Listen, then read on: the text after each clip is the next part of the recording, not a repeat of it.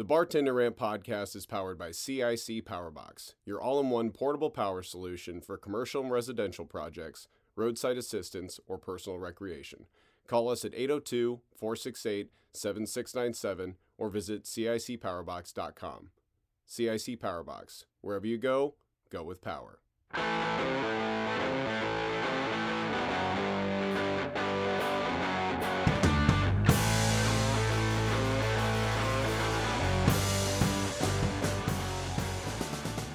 Welcome to the Bartender Rant podcast. I am your host, Steve Haley, and we are here again from the Elwood Mansion, the brand new pool room studios, even though we don't have a pool table here, which I'm still trying to chip away at the lady, see if she'll let us nix the dining room table and just maybe make it a pool table, but that's not going very well. Pray for me, people. I am cohabitating with my partner for the very first time, and I'm not sure how long it's really going to take her to be done with my bullshit and probably kick my ass out on the curb. If I do, it's okay. I'm going to move in with Mike in the trailer, and we'll get even closer than we already are. There is not enough room for you here. I haven't introduced you yet, fucker. All right? As you just heard that voice interrupt, that is your wonderful and most favoritist co-host in all of the podcast landscape. It is Michael Windsor. How are you today? Hello. Good morning.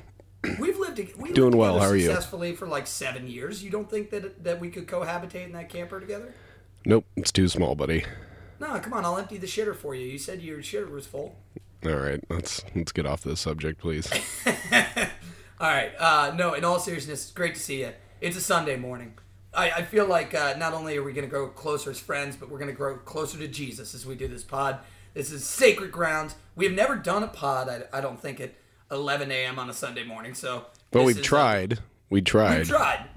But again, I think this is, in my opinion, the perfect time to drink Rumplemans, if there actually is a perfect time. I would love for communion not to be wafers and wine, but to be like Rumplemans and, French fries or something like that. That to me is bartender communion right there. I already see our guest shaking his head and with a little bit of fear in his eyes on that notion. But we're going to get into an amazing show today. This is actually our second time recording with this wonderful individual. He was so amazing, we had to bring him back twice. As per usual, we, if anybody listens to the show, you guys know we always have some recording issues. We got a little held up, but that's all right. We're going to put it on wax again. A little trial run, and now we're going to work it out. So, before we get into the show, and I tell you a little bit more about our guest and the drink that we're going to be profiling today, Michael, what is new, buddy? Well, I had a pretty intense server nightmare last night. Yeah? Just before I even ask you about that, how long has it been since you've served a table or been behind the bar? Like 7 years. Yeah. So this is just, for any of you that have never worked in this business, you don't know what a server nightmare is. I'm going to let Michael tell you his story and the nightmare he had, but please understand that they never go away, okay? If you've worked in this crazy business for 20 minutes, that anxiety and that worry that you didn't put in the order or you're weeded or, somebody walked on a check, those type of kitchen nightmares and server nightmares, they never go away. They will haunt you for the rest of your days. And so I got to hear this, Mike. What was yours about? It's always about Bluestone. That was probably. Why do you think that is? I spent a lot of time there, and then additionally, that was like more of the.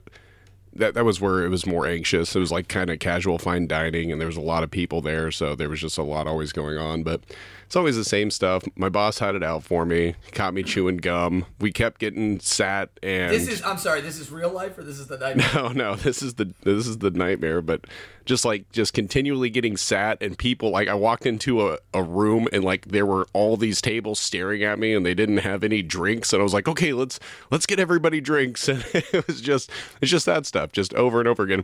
There was one difference. The first time that this has happened in my server nightmare, I was telling my coworkers about Herd Card Game, and I'm not making that up.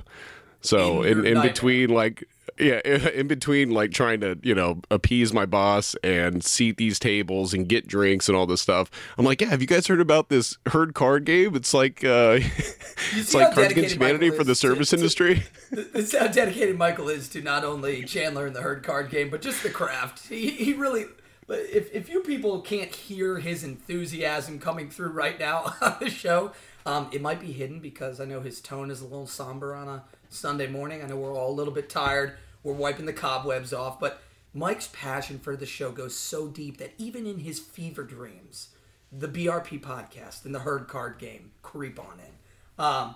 Dude, I gotta ask you, has that been a reoccurring dream? Well, it's just always at Bluestone. So it's always something a little different, but it's always just, something's on tables fire, not getting sat, boss is upset. Caitlyn Jenner was my boss at Bluestone one night. I don't know. It's weird shit. Okay. So was that a nightmare or was that a sex? I'm not trying to be analyzed right now. It's just okay. They just never go away, and you wake up and you're kind of in a cold sweat, and you're like, oh yeah, I don't work in the service industry anymore. My server nightmares also all come from the exact same place. I worked at a joint in college that is no longer open, but it was just so horribly mismanaged that at any given time you turn around and 5, 10, 15 orders were just like not being made. Like no tickets were in the kitchen. It's not like they were running late. There was not even a start on them. And I still have these nights where I don't really have very lucid dreams, but I know I'm dreaming because my dreams will wake me up from a dead sleep. And I know I've had a server nightmare when I go, I'm like, oh, thank God. Oh, my God. There's no customers here. I can go back to bed. So, but a quick little segue, because I truly wasn't making that up. I was literally walking around telling my coworkers about the herd card game. This will be released on the 20th, provided that something doesn't happen. I know we missed like 3 weeks in a row there. Sorry about that, folks. But the 22nd of February is the last day to get your special pre-order for the BRP expansion pack. So you get free shipping for the BRP expansion pack. Yep. And then if you order herd card game with all of our amazing show references, if you've been following along these last couple years and listening to all of our guests, all the funny and ridiculous and gross stories that they have told us, we've taken the best of them, the cream of the crop, and boiled them down into a special expansion pack for the herd card game. So please support us, support Herd, and honest to God, support your own social life, okay? You want to be the coolest kid in your bar? Buy your bar a herd card game. You want to be your bartender's favorite regular? Buy him or her a herd card game BRP expansion pack.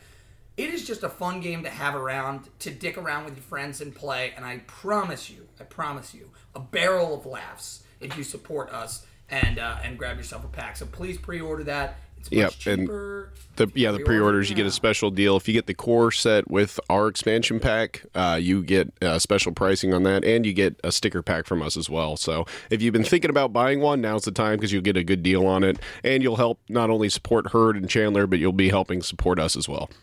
Goddamn right.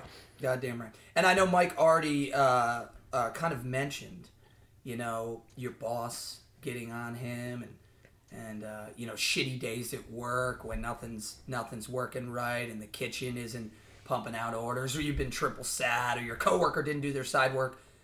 And sometimes that's not a nightmare. Sometimes that's your fucking reality at your job. If it is, keep in mind, guys, we now have a brand new thing here on the show. It is called the BRP Suggestion Box, okay? And what that is, a hotline that you can call into, all right, and vent all your frustrations with work, with your shitty customers, with your shitty boss, with somebody who stiffed you on a tip.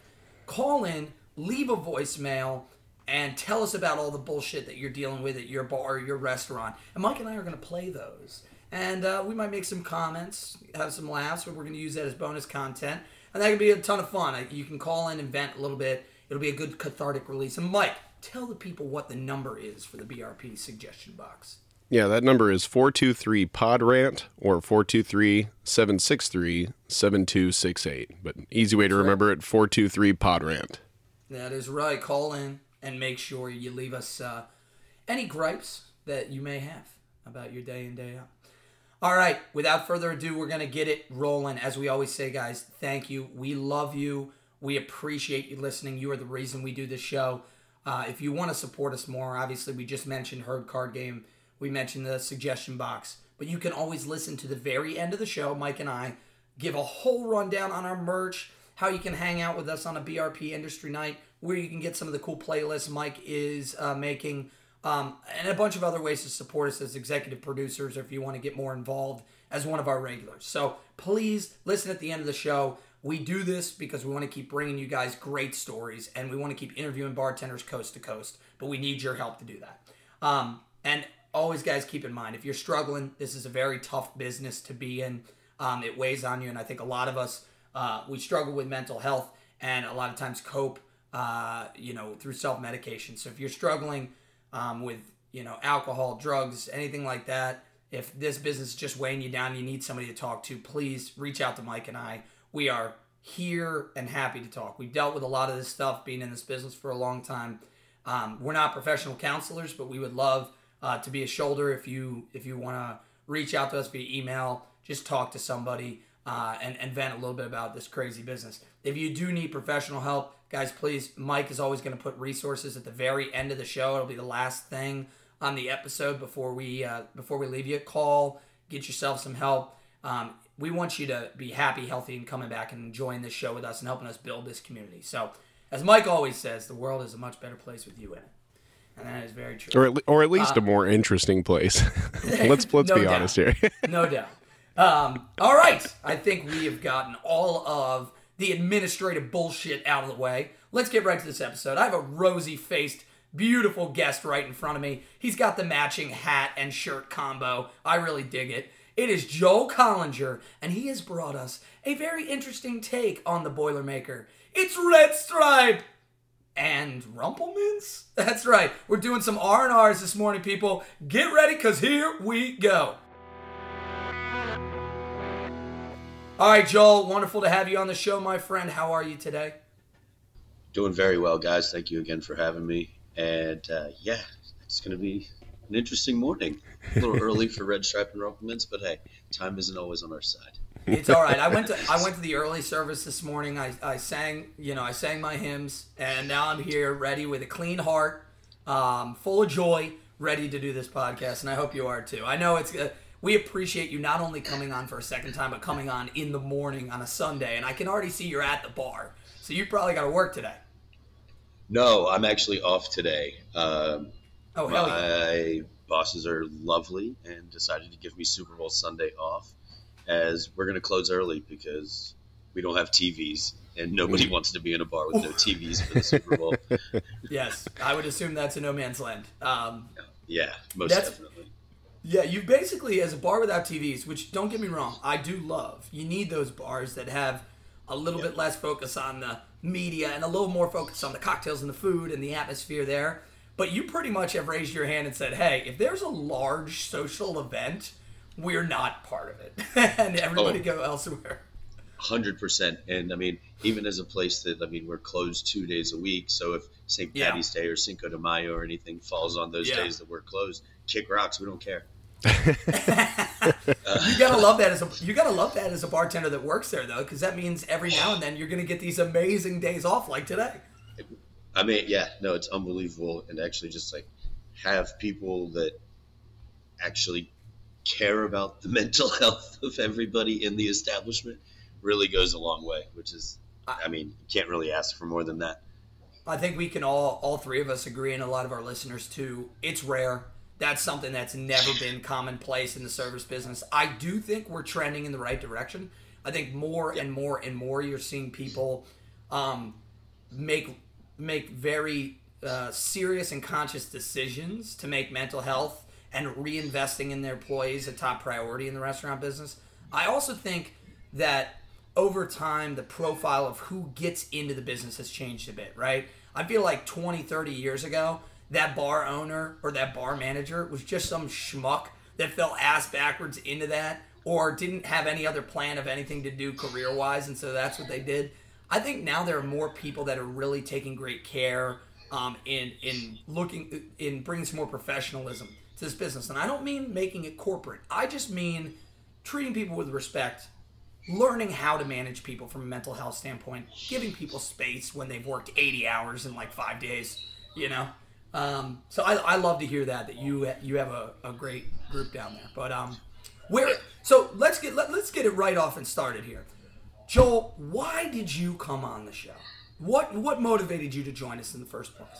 So the first episode I listened to was John Mateer's, and I heard it and was just like, oh man, these guys seem pretty dope. I think I can contribute in some positive ways, and let some of that stuff that I've learned over the years and experienced over the years working in bars all over the world, and just spread that love. Yeah, and John's episode was hilarious. The bag of sex toys, I'll never forget. Oh, and it like a trunk? It was like a suitcase or something like that. Yeah, that was toys. Incredible. That little old BDSM grandpa. Yeah, and I'm pretty sure John called you out on that episode. So if I'm not mistaken, this might be one of our first ever guests where somebody said, "Hey, you got to bring Joel on to do the gauntlet." And now we have you on. Well, a little bit of clarification on that. Where Joel and BRP actually connected was it was after the Mother Russia story. Because Joel, correct me if I'm wrong, but you've actually listened to all of our episodes, right? Yeah, so I listened to John's first, and then I went back and was like, man, I walk to work every day. I can burn some time. So I started listening from the beginning, and I was just like, oh shit, here we go. I've done some little Mother Russia in my life. So, first of all, thank you for listening. We truly appreciate that. But we got a message from him on Instagram where he's like, "So yeah, I've actually drank a Mother Russia before," and I was like, "Shut up! Don't say another word. Like we're gonna get you on the show, and we'll probably get to that story, but also." Mike, very good radio tease there. I almost thought you were going to divulge it, but I see that you were just setting it up for later. And we're going to save that story for once we get into the gauntlet, because that's one of my... I haven't heard it yet, and I'm very excited to get into that, because I'm going to just say, I would drink a Mother Russia right now if you made it for me, okay? Is she hot? Yeah. It depends. Is she hot? You're talking about someone's mother, Steve. What is wrong with you? It's a young child. It's fine. There you go. That's my point. That baby's thirsty, and you want to pour it into an alcoholic beverage for yourself, you selfish prick. It looks like a little thirsty piece of bubble gum. What's I'm the difference? thirsty. Yeah, Daddy's thirsty. Well, Joel, I'm so happy that you've decided to do this crazy show, and usually I like to warn our guests, but you've listened to all the episodes, so man, you know what? You did this to yourself. Okay. Good luck as we get into the gauntlet. But let's get started with with what drink you brought today, because I think it's a really unique combination. I'm a huge fan of Rumple. I'm a huge fan of Boilermakers, but the idea of putting Rumple with a Jamaican lager, like why Red Stripe and Rumple? Well, so I pretty much quit drinking whiskey after I got COVID. I just don't have a taste for it anymore, unfortunately, because I love Jameson, and there's a few other Irish whiskeys that I'll put down as well, but Jameson's definitely what I was raised on as a God-fearing individual, per se. Here. But we don't carry it at the bar that I work at, so Rumplemint's has always just kind of been one of those industry shots over the years. And bartender water, that's right. Yeah, I love shit beer. So, I mean, whether it's Red Stripe or Modelo or PBR, Narragansett, Natty Boh, like, give me all that shit. You are in great company, Joel. You are in great company. I'm your brother. I love shit beer, too. I got a Natty Boh tattoo on my ass. I love Natty Light. In college, that's my guy. Look at this guy. Natty Boh sleeve. That is a beauty. We're going to need a picture of that. I love that you even got, you pronounced Narragansett correctly. That was beautiful. I think the thing for me is Red Stripe is just not very common. Like, I love it. Yeah. It's just we don't see it a lot. And I think you being down in Florida, maybe it's just more common to see it out at bars, like that they have it? Or no, I think it's actually more since the name of the bar that I work at is Boat Drink, so we're more tropical themed than anything else. So that's our flagship beer in the bar. Ah, I see. All right, that makes sense. So you have it readily available, which definitely is why it maybe lent itself to this particular version of the Boilermaker. Yes, most definitely. That makes sense. I mean, I was gonna say, look, I drank a lot of Milwaukee's Beast in college, and there was another great beer from Pittsburgh called Iron City, and I don't need blood and metal. Oh, come on. I love Iron City. They used to do a special at the Penguins games when we would go up to the Igloo to see Penguins games in college, and it was they called it Iron and Ice, an Iron City and a Rumpelmintz backer. And it's an Iron and Ice shot, or Iron and Ice Boilermaker, and it was incredible. I used to love that drink. That hurts my soul to think about. Oh, come on. Jesus. All right, well, listen, I would usually tell you to teach the people how to make it, but why don't you just give them your process of how you drink it? Are you sipping the beer and the shot? You just pound the shot and then go right into the Red Stripe? Look, it depends on my mood. Since it is Sunday morning, I'd probably just pound the Rumpelmintz instead of the Red Stripe. Right. That's just me. You can follow your heart however you want it. But I usually try to pour it around an ounce at a time for the Rumpelmintz. That's a heady play. You know, I don't want to go too heavy. Yeah, a lot of people don't know there are 3 types of Rumpel, right? There's a Bumple, which is a baby Rumpel. There's a Humple, which is a half of a Rumpel. And then there's just a standard Rumpel, which is more than anybody should drink in a sitting. And it always ends up being like 2 ounces or 2.5. But that's because you have a bartender pouring bartender water. And there's a good chance that person has already also been drinking Rumpel. So that's the crazy thing about it. The elbows get a little heavier when that German bottle comes out. Oh, 100%. Most definitely. We actually, one of my bar backs, I took him out after one of his first shifts with us. And he was like, "Can I get a double rumpy?" And the bartender looked at him and was like, "Nobody's ever ordered a double rumpy before." Yeah, a dumpy. Because we already pour doubles. He was like, "Yeah, whatever it is, double." Have you never been here before, you idiot? Oh, well, I was just like, I don't know if that's legal. Just like that's not something that should be okay. No, here's the thing. I'm pretty sure if you order a double Rumpel, that bartender needs to immediately go back and file a police report. You got to at least put that person on a list. You know, they need to be surveilled. Yeah, I mean, he. I won't mention his name, but he also has one of the things that you have to blow in before your car starts. I see. He's a vibe. But the best thing is like he hasn't had to have it on his car for a year, but he just doesn't want to pay for the removal of it. So he's just like, well, looks like I'm not driving tonight, so happy days, let's go. Like, you know, and in a weird way, that's like him maturing into a new phase of discipline in his life, and I like that. You know, he's adapting. He's definitely not maturing. Okay, well, you know better than I. Maybe at some point we're gonna have to shout him out to be on the show because he sounds like he might work in the industry too if he likes Rumpel like that. So yeah, and there's the train. So there's a train. It's an all drink, and this is the perfect time. So loud. Shoot your Rumpel, throw back your Red Stripe, and as we always say, don't just listen along. Drink along. Hell yeah, boys. Cheers, boys.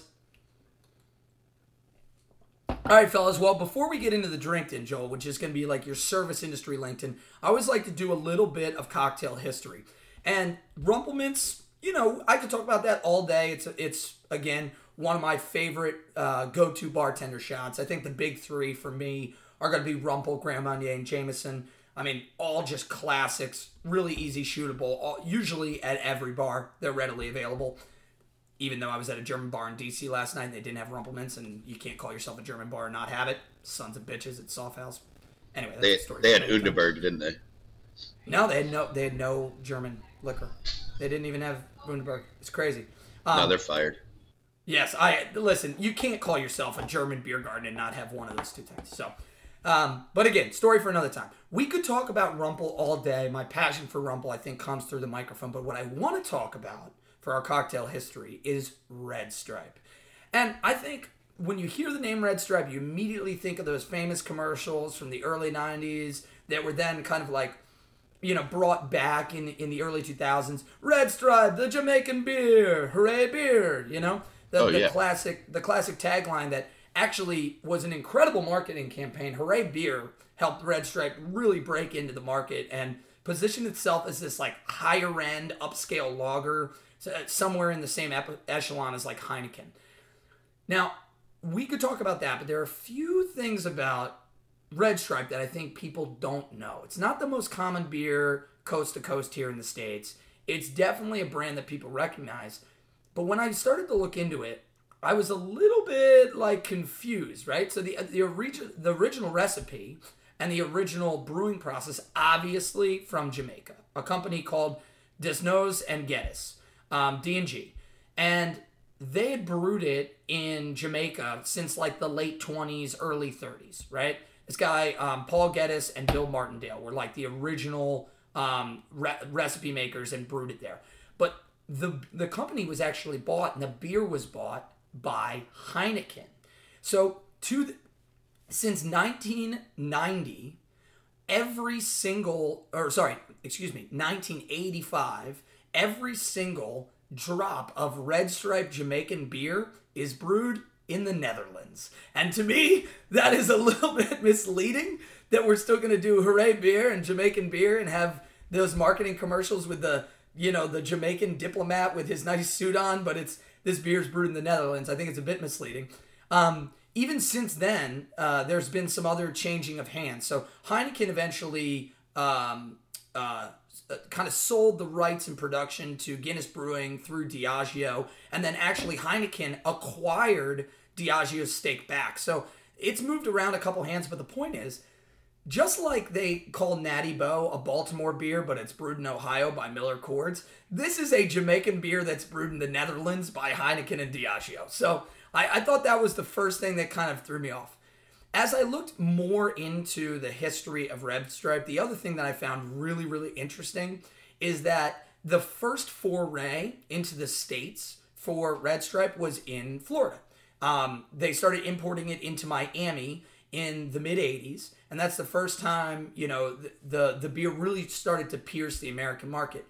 If you know anything about Miami in the 80s, there was this little thing called the drug war, the cocaine cowboys and all the other, cannabis and heroin and other things that were moving out of South America and up through Florida and into the States. Well, a lot of the businesses at the time were fronts, and Red Stripe was no different. It turns out that multiple massive shipments of Red Stripe coming into the port of Miami actually had all different types of drugs that were being smuggled in it. Cannabis, cocaine, all kinds of stuff. It's still not clear if this was the people just transporting the Red Stripe that had to do with the smuggling of the drugs, or if anybody in the company, at the time at Heineken or at Diageo or at Red Stripe actually knew about these drugs being smuggled. But the fact of the matter is, at one point, Red Stripe beer was a drug smuggling front for the 1980s cocaine cowboys era of Miami, which I thought was really fascinating. Hooray, drugs. Hooray, drugs. This would be before they started brewing in the Netherlands, obviously, right? This would have been right at pretty much the same time that started. So they started importing from Jamaica first, and then Heineken bought out the rights right around the same time it was coming into the States. Heineken had such success positioning Heineken as a higher end lager to like Bud Light or Budweiser. They wanted to buy another brand similar to that and kind of cut out that part of the American market, which was higher end lager drinkers. Stella, Heineken, things like that. So I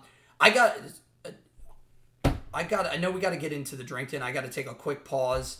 I'm really sorry. I got to get a charger for my phone because now my phone's about to die. So give me 1 second. He is so fucking unprepared every time. It's just Mike, explain to me how I'm supposed to make my internet work when it doesn't work. Okay, oh, I'm supposed to wait. Working. I have to charge this thing too. Oh, I just got back from DC like 20 minutes. Quit wasting time and go get your fucking charger. Why don't you talk to Joel for 5 minutes? You piece of shit. Hold on, I'm gonna go take a leak. I'll be back. I'm gonna be back in 30 seconds. You asshole. Leave this in. Hooray, we're back. Yeah, we had some more technical difficulties there. Of course, I think it was like a three-peat. My computer's not working. My internet's not working. My phone is dying, which is what I'm using to get the video feed.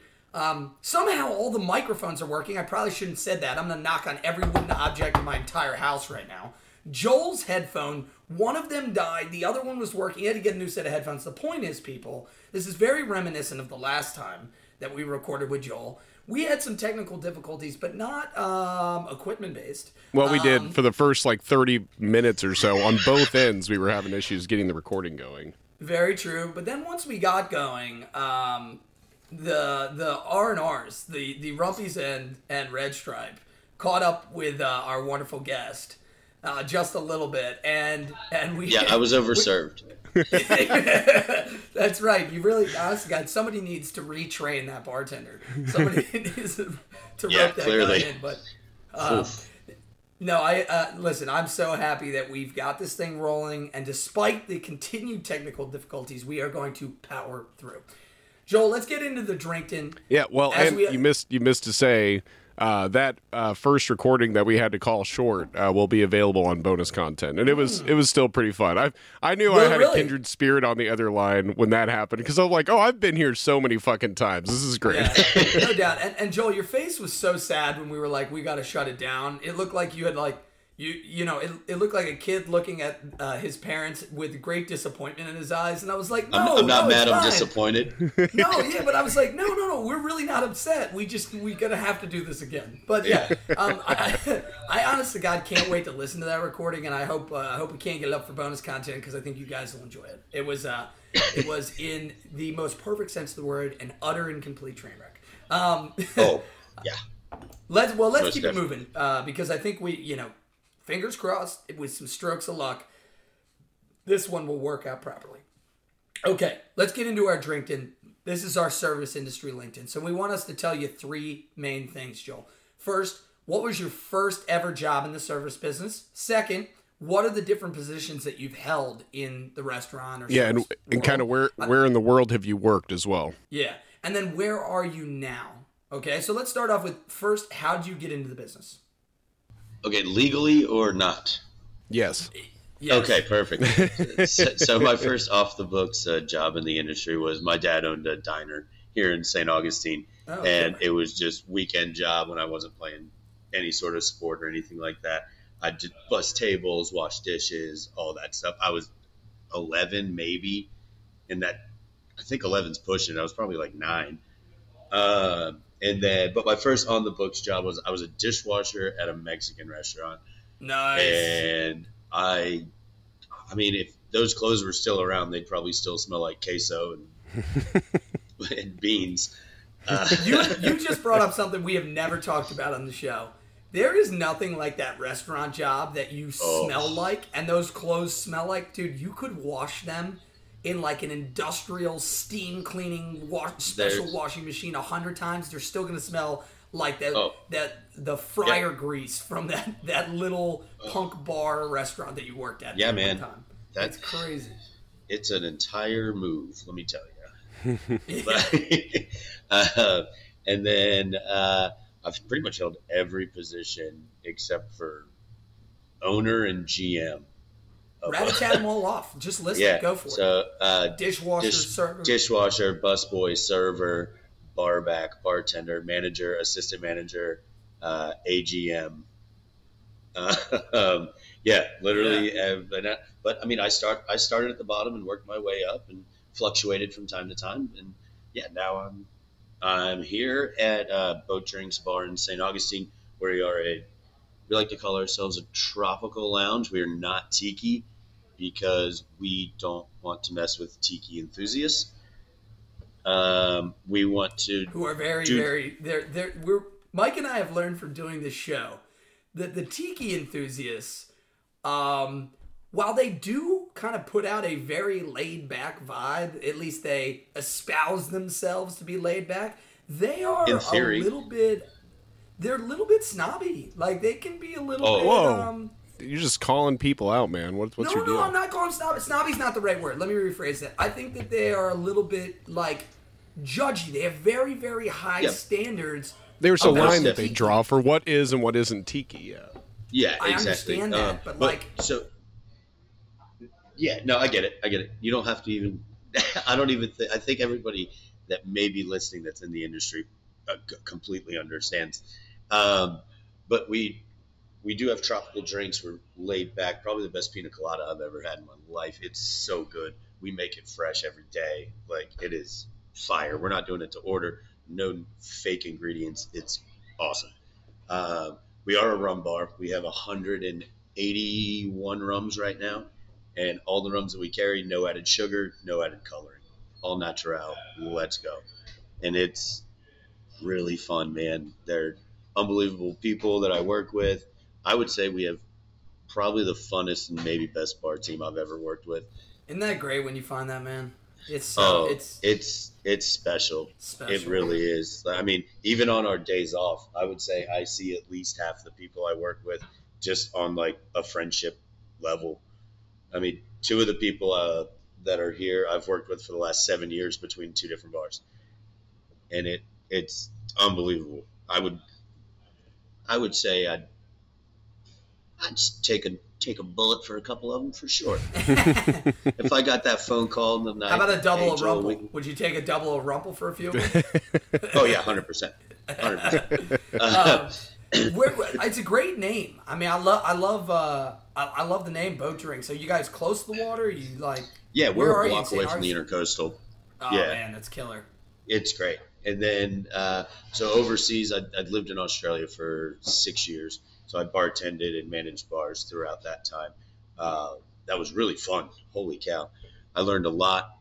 I met some interesting characters. Actually, a few of the stories are from that time over there. And then I did Barcelona. I was over there. Went over to see a friend of mine and then reached out to Mo Algif from Two Schmucks, which they had a bunch of legal things go on and they're no longer open. But now he's in Miami and he'll be doing some pop-up stuff down there. And he was just like, yeah, man, you want to take the bar over for a night or two? And I was like, yeah, let's do it. And he took me to the markets, and I like all fresh vegetables, all fresh fruits and stuff like that. Whipped up some concoctions and had a good old time. Nice, that's That's awesome. killer, man. Was there any? You're a little bit of a hired gun going continent to continent, picking up bar gigs. Yeah. A Barcenary. Yes. Yeah, most definitely. Mike, did you just come up with that on your own? Yes, I did. Was there any kind of a language barrier when you were in Barcelona? So I know enough Spanish to get myself killed. So it wasn't too bad. Like, I mean, I wouldn't say I'm conversational, but I know enough to get by. I can understand the language a hell of a lot better than I can speak it, which is, I mean, well, I don't know if that's good or bad because I know when you're talking shit about me, but I don't know how to respond You don't know how to to it talk properly. shit back. Yeah, but no, it wasn't that bad. The majority of people that I encountered in Barcelona either spoke enough English for me to get around, or they understood enough English to get around with me, and I understood enough Spanish to get around with them. Mm-hmm. So it wasn't too bad at all. Country people in Australia were harder to understand than people in Barcelona. That's a whole nother world. I've heard it. So we got a good buddy who obviously was, I think, our 7th or 8th episode, Val, who's from Adelaide, Australia, just west of Melbourne. And, you know, the thing that he always reminds me of is that the two hardest people to understand on planet Earth is somebody who is very rural from Australia or somebody who's very rural from Scotland. Those two areas, it is like, it's like country dialect mixed with a crazy accent, mixed with all kinds of like slang country, that words that don't even really exist, that are created out of like the strange phonetics that come out of their mouths. And most definitely. And there's a lot of like really weird, really weird sayings and stuff. Like, if someone was just like fuming angry, the amount of times, or like really fast is actually a better one. Someone says someone was really fast, and you're like, oh, quicker than a rat up a drain pipe. And you're like, what? okay. What? Or madder than a cut snake. Madder than a cut snake. And I'm sure it doesn't sound as clear as that, too, because it's a little... No. It's weird, because if I'm around Australian people, I gained this like weird twang. So it was like, I lived in Australia. I'm from DeLand, Florida, where if you don't know where that is, don't worry about it. And my grandmother was from Paisley, Scotland, and I was with her the majority of weekends growing up. So I just had this mishmash fuckery of an accent. You probably sounded like the chef from Sesame Street, just hoingy boingy boingy hoingy. Oh, way worse. Like Swedish chef. What are you yeah.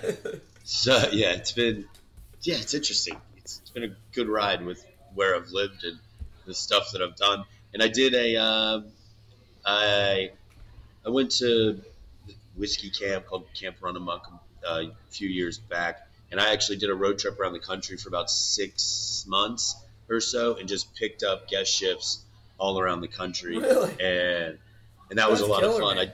I did Baltimore, I did DC. Where'd you work here in Baltimore? Brewer's Art. Oh yeah. Yeah, absolutely, yeah, man. Right, Mount Vernon. Mike and I used to go there a lot when we lived together. Yeah, it was. I was there with Barry, was the bartender that I met from Baltimore that brought me in and let me do my thing there. Yeah, so I hit bartending. How'd you hook all that up? Like as you're doing that road trip, was it just like reaching out to friends on social or just? Yeah, so I started. I planned the whole trip. It ended up getting cut short, unfortunately. My dog needed surgery, so I had to rush back. But I ended up reaching out through everybody through the Camp Run Amok system and just kind of, hey, I'm going to be in this city at this time. Can I take over your bar for a night? And they were like, yeah, 100%. And I did it through Campari USA, so I used all the Campari products. It was fun. That's killer, man. Yeah. It was great. I didn't pay for accommodation. I didn't pay for accommodation the entire trip either. I just slept on couches or in my car. Nice. Wow. It was amazing. See, that's the kind of spiritual adventure that you need to one day like write a book about, because that's like the Jack Kerouac shit. Yeah. Yeah, the bartender tales. Oh God. Well, we'll get into that. But I think it's cool too because it highlights something that a lot of people don't think about when they think about the service industry or bartending. Is like you could literally travel the country if you have the right connections and just hop around from city to city bartending at different places. You can travel the fucking world. Yeah, even if you don't have the connections, it is the greatest tool, right? Yeah. I hired a lot of people this year. Obviously, we've talked in the last couple episodes that I just quit my job, but before I did, I was hiring a lot of people because the staff was at a skeleton crew when I took over. And a lot of these people was their first ever restaurant gig. So I was starting them from scratch, training them on basics, like points of service, how to make this, how to make that. It's frustrating, but you see a lot of inspiration in the fact that, like, I'm going to teach them the right way. Right? Exactly. That's what I was about to say. It's just like, be like, okay, you don't have any fucking bad habits yet. Yeah. Let's go. And exactly. That was the you're one a blank scale. But as I got to know a lot of these people, I started to realize, oh my God, a lot of them are, a lot of them are young, 21, 22, 23, and they're in that point of their life where they're trying to find a career job. They don't know if they want to continue to live here, live somewhere else, pursue this, pursue that. They're kind of lost in that early part of becoming an adult. And it was a great moment for me to like remind all them, guys, now that you have all these tools, now that you can make all these drinks, you know how to serve a table, you know enough about food and interacting with a customer that you can hold a conversation, you'll never want for a job.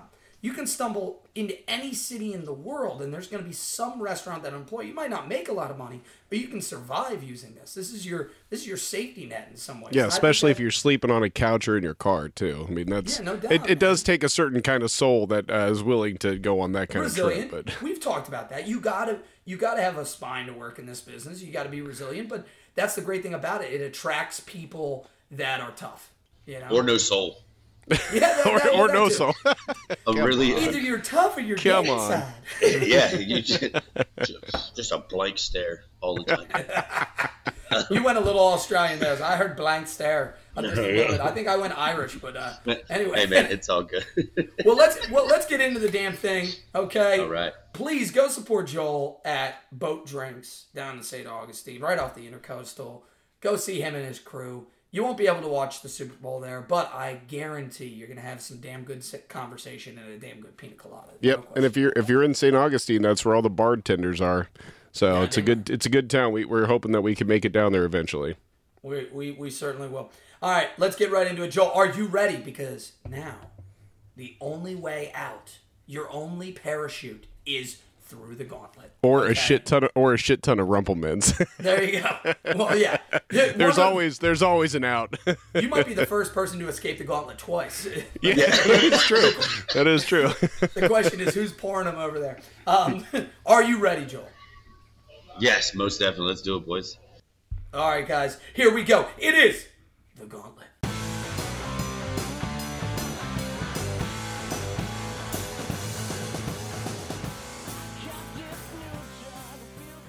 Okay, Joel, here is the gauntlet. Question number 1, pet peeves and misconceptions. Now, these can be your pet peeves for your coworkers, the customers, just general pet peeves, maybe about the kitchen or something. Or they can be misconceptions that people have about the service business. 100%, man. Pet peeves, easy for me. And a lot of people are going to disagree with it. But when people say pre-batch, man, I will, don't do it. You're already doing it before. You don't need to say pre. It's already there. I see Joel. See now, Joel. I have never heard this before in my entire life. Like they're like, oh yeah, we're gonna go pre-batch this cocktail. No, you're not gonna pre-batch it. You're gonna batch it. That's it. If you're pre-batching it, you're making the spirit. Now, would it be accurate? Would it be accurate to say that you pre-batch certain parts of a cocktail that you then batch? For example, let's say there's a specialty syrup, right? Like a honey syrup. You could pre-batch the honey syrup that you're then going to use to batch 20 other cocktails. Well, right? see, even then you didn't say pre-batch. You just said batch because you're competent. Right. I'm saying the pre-batch only applies with the syrup portion of it, right? Is that maybe, or is that also batching? I'm batching the syrup so to and me, then batching the cocktail. To me, that's just making the syrup. Yeah. So there's no possible way to pre-batch anything. Is that what we've stumbled upon? I don't think so. And I mean, if I'm wrong, feel free to hit me up on any social media, anybody. I don't care. No, I love this one because fight to the death. This is such a it's a semantics thing, but you've heard it your entire life and you're just so over it now. Like whenever people use improper grammar, it's stupid. I know it's completely not logical. Like I'm crazy. It's the same way. Like if people leave a cap off of a pen, don't you do that? That pen is no longer. Oh, that pen no longer works anymore. Even if it's only been like 10 seconds, you just chuck it in the trash. If you just put a pen back with no cap on it, that pen doesn't work anymore. Joel, I'm sorry. I hate caps on my pens. I love a pen with no cap. We would never be able to work together. I can stick it right in my hat and carry it around. And I got my little Bic that I just pull out and start writing with. It's Steve, great. you're going to be excited.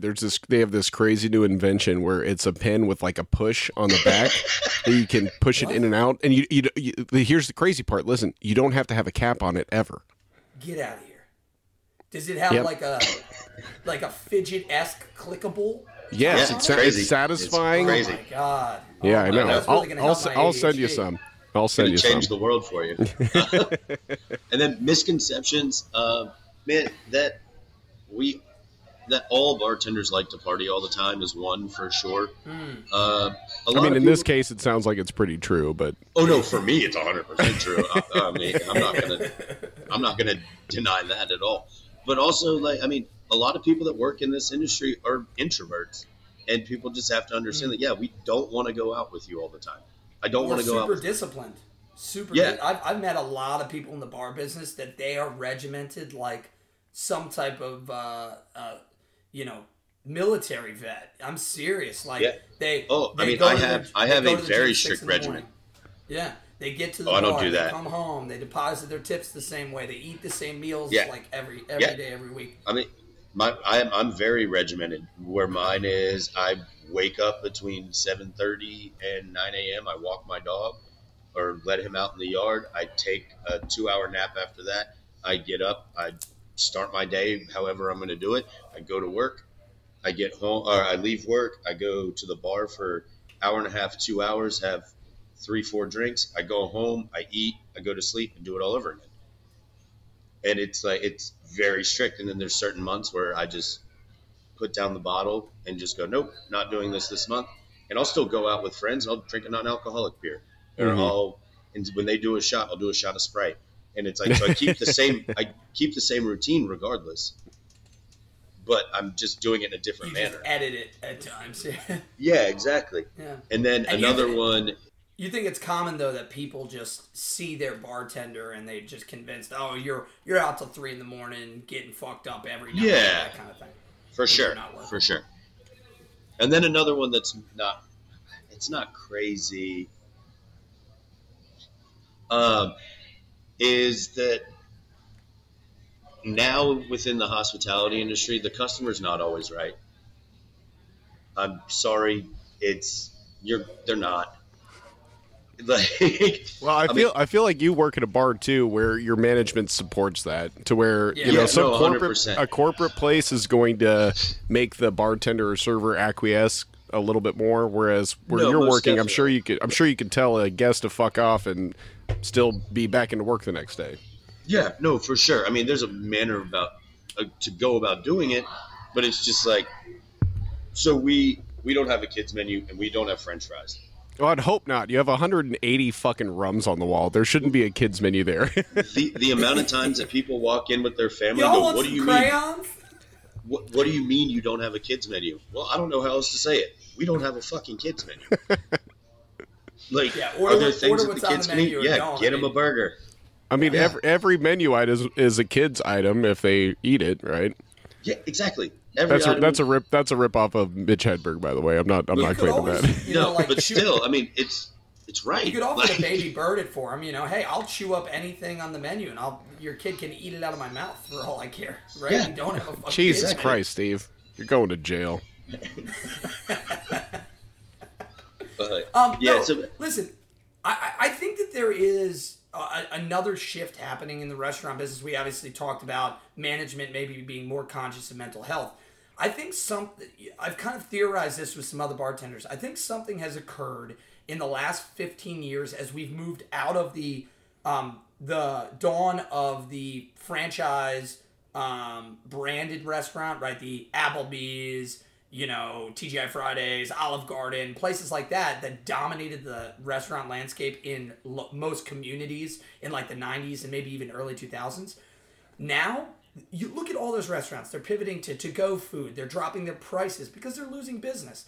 Most people today want to eat local. They want to eat at a place that's unique, that is a place that is their local watering hole that doesn't have 100 brands around the country. And part of that shift has also created this thing where if you work in one of those establishments, you don't have to worry about keeping the customer, a customer behaving badly. You don't have to worry about keeping that person with poor behavior happy so that they go to your location in Milwaukee, right? And I think that's done something really good because now you can build a bar and restaurant community for the customers that appreciate the place.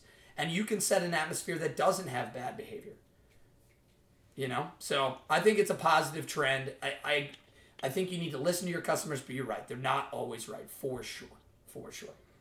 And I think it even goes down to like, yeah, I'm a unique fucking guy. But yeah, man, those are mine for sure. So annoying. Solid. We haven't had those on the show yet. I love that your first one that comes to mind is pre-badging. It's not pre-badging. You're just badging, motherfucker. Shut the fuck up. You can see it in his eyes. Oh, man. See, now, let me guess, do some of the people you work with intentionally say pre-badging just to fuck with you? To be honest, I don't think I've ever told them any of that. None of them have said the cat's out of the bag now. Yeah, I know. So, actually, I know for a fact one of the guys I work with knows, who actually helped me with my audio last time, Gavin. Yeah, what was his name? Because we want to have him on. Oh, Gavin. Yeah, for sure. Gavin, yeah. Yeah, that's my guy right there, man. Like, literally every night after work, it's him and I. We go straight to a bar around the corner. We get our rumpies and our whatever shit beer they got, whether it's High Life or Coors Banquet or PBR. We don't care. Like, that's my dude. We'd go through all of it together. Yeah, but does he pre-batch stuff for you then? Oh, he can pre-batch these hands. All right, let's keep it moving. Number 2, best and worst tips. Now, these don't necessarily need to be monetary. Mike, explain how this category is a little bit bigger than just cash money. Mike, yeah, a tip doesn't necessarily just have to be. Yeah. What? I think Were I'm you on making his a list. joke? No. I thought you were not going to say anything, so I was coaxing you to tell him why this is more than just money. Yeah, so it doesn't have to be just a cash tip. I mean, those are fun too. It's nice to hear the really good tip stories, but this could also be, something that a guest brought in or left with you that means, a lot to you, or even like a piece of advice or something that they left with you that you never forgot. Yeah, so I've had some pretty fun ones actually. I was at a place called an RSL in Australia, which is Return Servicemen's League, which is similar to like VFW, American Legion, stuff like that. Yeah. I was there for a long time, and one of my customers knew that I was like big into wine, and so on my last day, he got me a custom engraved wine key. See, that's beautiful. I love that. With my name on it, and attached to it was because my last day was like 3 days before my birthday, so he also gave me front row tickets to Australia playing Samoa in World Cup qualifying for rugby. Wow, that's incredible. Dude. Yeah. So there's that one. That one. I mean, that one was just personal. That one, like, of course. I cried. I was just like, man, fucking this is pussy. Jesus. Oh yeah, 100%, man. I'm just kidding. Hey, I'm a little softy from time to time, man. And the other one was actually I was working at this lovely place called Charles Entertainment Cheese. Don't know if you know those that old fucking vagabonds of a place. So I don't know if you know how their system works. It's like minimum 10 kids per party, $10 a head for kids. Chuck E. Cheese. Fuck you, asshole. Yeah, you didn't get that? Are you serious? I just got it now. Yeah. Thought it was like a Baltimore thing or something. No. Okay, go on. It's funny because there are two restaurants, corporate ones, that keep coming up on the show. It's Buffalo Wild Wings and it's Charles E. Cheese. Chuck E. Cheese. So is this one of the spots you got from your Camp Run-A-Muck connections? No. This was I was 18. I was 18, and this was right when Chuck E. Cheese started selling beer. Oh. So this was 2001, 2002. And so this party has what was that? 27 kids, 10 adults. So this is a big fucking party. Their bill's like $3-4 grand at the end of it. Oh my God. How do you spend that much money at fucking Chuck E. Cheese? Were they putting the tokens on the bill? Oh yeah. Okay, cool. These parents did not give two fucks. They went, anything the kids want. We don't care. And I'm just like, all right, here we go. I get the bill. And it was an amazing party. All the kids were super respectful. Nice. The parents were rad. All the parents had like 2 beers each, and the beers were like $10 at the time. Nice. Like, because they were like, yeah, if you're going to drink here, then you're going to fucking pay for it. You're going to pay for it, yeah. Yeah. So I get the bill, and I usually rounds of double rumples, 27 double rumples. Exactly. Running around in the ball pit, fucking up the animatronics. Yeah, exactly. So since they were so rad, we're meant to autograph. This was my fault, 100%. And I gave the man the bill and said, "Sir, just to give you a heads up, I didn't autograph you guys because you guys were amazing." And normally that it always worked out for me. I fucked up. I know I did. What happened? 0 tip. No. It turns around. Don't worry. Okay. I look at my boss and go, I'm going to have a fucking cigarette. And he goes, you didn't autograph, and they fucking stiffed you, didn't they? And I went, yep. He goes, all right, go outside. You're good, man. Wife is walking to the car with her kid, and she sees me, and I'm just puffing the cigarette. Yeah. Oh, man. You got like 3 in your mouth. Yeah. You're chewing. She walks up to me, and she goes, you told my husband you did not put a grat on, and he fucking stiffed you, didn't he? Uh-oh. I said, there's some marital problems here, too. I said, yes, ma'am. Don't worry about it. You guys were great. I'm here on a double. It'll be fine. I'm trying to play it off. I'm fuming, though. Whatever. She goes, don't worry. I'll be right back. She comes back like 5-10 minutes later, hands me $1,000 cash. Oh, my God. And she goes, fuck him. You deserved it. Oh, my God. And I was just like, it started out as like the worst. And then she just handed me $1,000. I was on a double. I had already made like $1,400 by this point, and this is 4:00 in the afternoon. What the Am I- fuck? so I need to many go work at questions. Chuck E. Cheese. What is going on here? I have so many questions. Question number one, Mike already knows where I'm going with this. I did You not sleep making with money him. like that at the Chuck E. Cheese? Motherfuckers, Dude, I motherfuckers taking home a bag from the Chuck E. Cheese? Bro, I made more money in hospitality working there than I have anywhere else in my life. Get the fuck Dude, out what of here. the fuck? What are you I talking swear to about? God. This is What? I insane. swear. Talking about- I would work Thursday, Friday, Saturday, Sunday. I'd walk with almost $2,000 every weekend. What the? Why did you ever leave? Well, Because I was living in North Georgia and I moved back to Florida, and it was They Chuck don't- E. Cheese. They don't have Chuck E. Cheese in fucking North Florida. Come on. Michael, No, I wasn't going listen. back to Chuck E. Cheese. It fucking sucked. Other than that, Mike, at some point, the money's All right, no, not I have- good I have enough a- to I have a put up question. with screaming little cunts every day. For Yeah, fucking exactly. for $2,000 or whatever, $4,000. I well, would do that. well, you say screaming cunts, but then there's also the kids that you got to deal with. I think that's what he meant. I thought- I do have, I have some additional follow-ups. So, do we think she went to an ATM and then Yeah, came back? there was a bank in the complex that it was in, so Of I'm course, guessing 'cause she this just went is straight not to like the. a Chuck E. This is not like a scenic, remote Chuck E. Cheese out in No. the middle of the wilderness, right? It's Hell near no. civilization. Okay. Oh yeah, Another question for you. Okay. How is it possible that just because you were devouring cigarettes, that she saw you and immediately discerned that he's been stiffed? Is this because she knows her husband's an asshole? I think that's it. I think that's oh it. yeah, for sure. I'm Okay. pretty sure they were probably in the middle of a divorce. Awesome. And of course, the way that you get through your marital problems is to take 27 children to Chuck E. Cheese. Yeah, No. 100%. Oh, no. One last hurrah for their kid before no more Yeah. Santa. No, two Santas. Yeah, All two right? Santas now. Got Yeah, that all wrong, baby. yeah. I hope you liked your pizza because mommy and daddy don't love each other anymore. yeah, and it's your fault. It's your fucking fault. Here, kid, here's some I looked fake so money. good before Go the play baby. games while mommy and daddy stare Oh, holes man. through each other's head. Yeah, What amazed you it was- didn't get called like subpoenaed to the divorce hearing? You know, Yeah, she robbed $1,000 from me and gave it to some strapping young she buck. didn't rob it. But- It was a joint bank account. That guy's Yeah. an asshole. Fuck I him. can see. Yeah, I can see exactly. the court case now. The husband screaming, "You're a whore, Helen! You gave $1,000 to the goddamn 18-year-old chain smoking cigarettes at the Chuck E. Cheese. That was Oh, for that made sure. the bank account bounce." Well, can't I pay for think the house. the way that she knew is like randomly my car was like within like 2 cars of where she was, so she just read it all over my face. Like it was woof. Can you describe to me? Can you describe to me what this woman looks like? Oh, she could have gotten it for sure. Oh, really? I did Oh, not yeah. have That's that. the best description Little Yeah, mother no, Rush we've had action? so far. Oh, Mother Russia yeah, action? she was a smoke show. She was young too. Like she Really? probably would have been. I was 18. I would have said she was maybe 33. Oh, okay. Like, but See, just this like it makes sense. Yeah, Jesus. But this just- guy.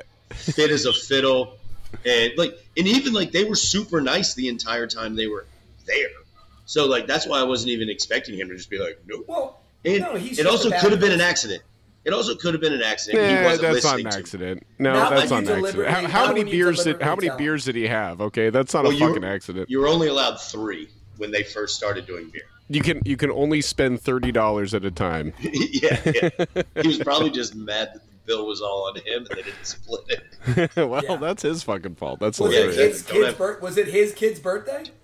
Yeah, don't have fucking. What a cheap bastard! Don't It's have your kids. fucking kid's birthday. And I think the moral of the story here is that it's important for bartenders and servers to smoke cigarettes. I think that's really the moral of the story that we're getting to Yes. here. Yes, listen, I- chance cancer for the. Could you for the imagine chance if at you a weren't better if you weren't smoking that cigarette outside? This would have just been Yeah, a exactly. completely Just- bad tip story. Well, it would have been a shit tip story, but Yeah, instead it turns exactly. out to be an awesome tip story. Yeah, I love So that. I got cut, and I went to the liquor store where a buddy of mine's older brother worked, and I got 2 kegs, and we went out into the field and had a fucking field party. See, was look, great. I was gonna this say, you guy bought the shares store. he shares the Yeah. wealth. That's Yeah, that's man. a good thing. I love that. It was great. I loved every second of it. Yeah, that's great. That's one of All my right, Mike. favorites for question number 2. I love that. No doubt, Yeah. man. That takes the cake right now. But Mike, tee him up for number 3. All right, so number 3, worst drink orders. And I'm curious, too, because you've been around to several different places, Yeah. but these are, drinks whenever a customer orders them, you're silently judging them, or it could be drinks that you just hate to make. Additionally, this could also just be the worst drink that another bartender has ever made for you. Yeah. Okay, so I will preface, I know you guys have the mojito effect on here and this and that. I'll make you a mojito all day long. I don't give a shit. Yeah, right they're there with delicious. you, baby. They're easy to make. It's not a I difficult love drink to making make. mojitos. I think what it is, especially because like being in a tropical bar, I get them one every 5 drinks. It's So expected. It's a piece of piss. Like I'll make 10 at a time. I don't care. Like that's easy. So no drink is really bad to make. I don't mind making any drink. The one that I judge people for the fucking hardest is a blood and sand. What's a blood and sand? It is ass on ass on ass with some scotch in it. It is orange juice, sweet vermouth, cherry hearing, and scotch equal fucking parts. No. Why would you do that to scotch? No. You order that, you could eat my entire ass. You are a terrible human being, and you just I don't judge Long Island drinkers more than I judge people that drink that drink. Really? And Give me the brand. Give me the vibe of the person who drinks one of those. Give me, like, somebody walks in, describe the person who drinks a blood and sand go-to drink. nobody that orders it knows what the fuck it is. They read it in a cocktail book one time and went, "Ooh, this sounds fun." They're idiots. It's literally sweet on sweet on sweet with scotch, and it's usually just your well scotch. So it's your best case scenario is it's going to be Monkey Shoulder, which is not a bad product. I'm not dogging on Monkey Shoulder by any stretch. And your worst case scenario is whatever's under Doers. Right, which is Like, not a finely crafted spirit for sure. yeah.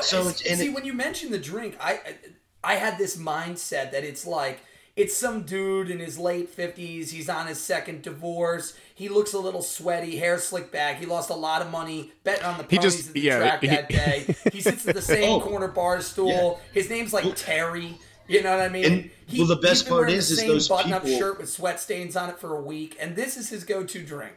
And with those people kids that don't order, love him. well, and also it's like when they order it, you go, "Have you had this before?" And they go, "Yeah, it's my favorite." And you go, "Okay, motherfucker." No, when did your dad leave for cigarettes and milk? Like, how long ago was that? Because you've been severely hurt by somebody. Like, Yeah. oh, dude, just So you really think it's there is some like novelty in it, right? Like people are like, "Ooh, let's try this." That's where the real sentiment. oh, for sure, and I'm sure they don't get it. I had a guy order one at the ice plant in St. Augustine, which is where John Mateer worked and Brandon worked, and oh my god. I just stroked out on his name. The other bartender, Scott. Yeah, Scott. Jesus, sorry, Scott. They all worked there together, and like this guy comes up, he's like, "Yeah, it's my favorite drink." I was like, "All right, man." So I made him one. He downs it like it's a shot. Which, you know what? More power to you, brother. Probably because you don't want to taste all that bullshit. Gets another one, does the same thing. Gets a third one, goes to his table because his family is there. So, like, this guy's already got shit going on, clearly. I go to the bathroom like 20 minutes later. He's puking in the urinal. Wait. We missed a very important detail there. His family was at the table, but he's ordering drinks at the bar? Yeah, he was necking them at the bar. Yeah. Oh, yeah, never like you said, he's got some other shit going on. Yeah, for sure. That's another particular brand. The person that removes themselves from their party to drink at the bar because they don't want to pound cocktails in front of their family. That is that's one that you always you're like, I'm gonna pour this for you, but at some point I'm gonna have to cut you off because I'm worried about you. Okay. I'm worried about you. Yeah. Listen and it's here, like Pete. yeah, and that was not the only situation that I've made that drink for people. It was just, man, that's just a vibe, and it's just a trash cocktail. It tastes like shit. If you ever get a chance, you should try one. I was just going to say, I think I know what Mike and I are drinking for episode 50. All episode long, baby. First one to puke in the urinal wins. Oh, God. Puking in the urinal, man. That's another level. And the one, there was one cocktail that I had. And so whenever I go into a cocktail bar, even if it's just a normal bar and they have a couple cocktails on and I'm in the mood for a shot and I don't want like a physical shot, I'll order a daiquiri. Because it's in a coupe glass. Anything in a coupe glass to me goes down like a shot. If it hits my lips more than twice, I'm sick. I don't need to be there. And I order this. This is a bar in D.C. actually. I go in. I order a daiquiri. She hands it to me. I'm like, oh man, this looks a little low in the glass. And I didn't even think that like she shorted me or anything like that. I take a sip of it. It is just lime juice and rum. Oh, she does not add sugar to it. And I was like, oh, excuse me, I'm really sorry. Is there any chance that I could get some sugar in this? Like, and she goes, we don't have sugar. And I was like, what bar is this? Heard that. I love the bar, so I don't want to talk trash on it. Please, because I bet I also, like, I was literally just in D.C. palling around last night. I'm wondering if I know this place. No, I don't. Okay, we can always shake it out. It sounds like the kind of place I would like if she's like, fuck me. Exactly. The bartender's like, oh yeah, that other ingredient we need for the drink, we don't have that. It's still on the menu, but fuck off. It was on the specials board. So I was like, and there were like cocktails on their menu. Like they have a Manhattan, they had a bee's knees, like they had like some dope cocktails. Oh, really? I saw a daiquiri up there. I was like, fuck yeah, dude, I'll fucking. And then I told my sister about it, who was living in DC at the time. And she was like, oh, yeah, no one gets a fucking cocktail there, you idiot. Like, and I was like, well, you should have fucking told me that before. Yes. Before we move on to the next category here, you have kind of inspired me with that particular story. I had a very interesting dining and drink experience yesterday. All right. I went to this amazing restaurant in D.C. called Kitchen Cray. And it's I would say kind of like I'm going to say Creole. That's probably not the exact representation of their food, but the food was outstanding. I can't say that enough. Service was great. Our server was awesome. The one issue was the drink service. I got my entree before I got a beer. Okay. Now, I got frustrated because I ordered a draft beer, Kona Big Wave. It was listed right on the draft list. You know, pretty simple, right? Now, I find out later that they're out of mixed gas, so they physically can't push any of the drafts through the lines. But our server does not understand that, and nobody else working there educates her on that. So she doesn't know what to say. She just thinks the beer is taking a long time. So she says nothing to me, nothing to the bartender, and so finally, like, I get my entree, and I ask him, like, hey, I was like, is my beer coming? I'm kind of thirsty. Like, everybody else at the table has drinks. I was like, I'd love to get this beer, and she's like, I'll double check. And this just goes on and on and on and on. I actually finished my entree completely. I still don't have my draft beer yet. She finally comes back. She's like, oh, yeah, we're out of that one. Again, not communicated with her that they don't have mixed gas, right? They tell her, oh, we're out. Like, what they meant was, we can't do any draft beers. But what she hears is, we're out of Kona Big Wave. So I'm like, oh, cool, yeah. There's this awesome other Jailbreak Juicy IPA on. I was like, dude, I'll do one of those. No problem. She's like, no big deal. Runs back over to the bar, comes back. She goes, we're out of red wine, so I can't serve that one. And I was like, what? And I said, red wine? I said, there's no red wine in any of these. And this is when I start to realize, oh, she's a great server, but she knows nothing about alcohol. Like, nothing, right? And I don't want to be the guy that, like, knows what I'm talking about. So I was like, hey, do you mind if I just come to the bar with you and talk to them? And she's like, yeah. No yeah, exactly. So I don't want to be that guy, but can I come to the bar and discuss this? I wasn't going to be like, do, hey, here is what an IPA is. Here's what red wine is, blah, blah, blah. Steve's pulling his magnifying glass out of his back pocket. No, I just wanted to figure out the root of the problem because now I ordered 2 drafts. There's a mystery afoot. Yeah, so I go up to the bar and I'm like, hey, do you guys have any draft beers? And they're like, no, we're out of mixed gas.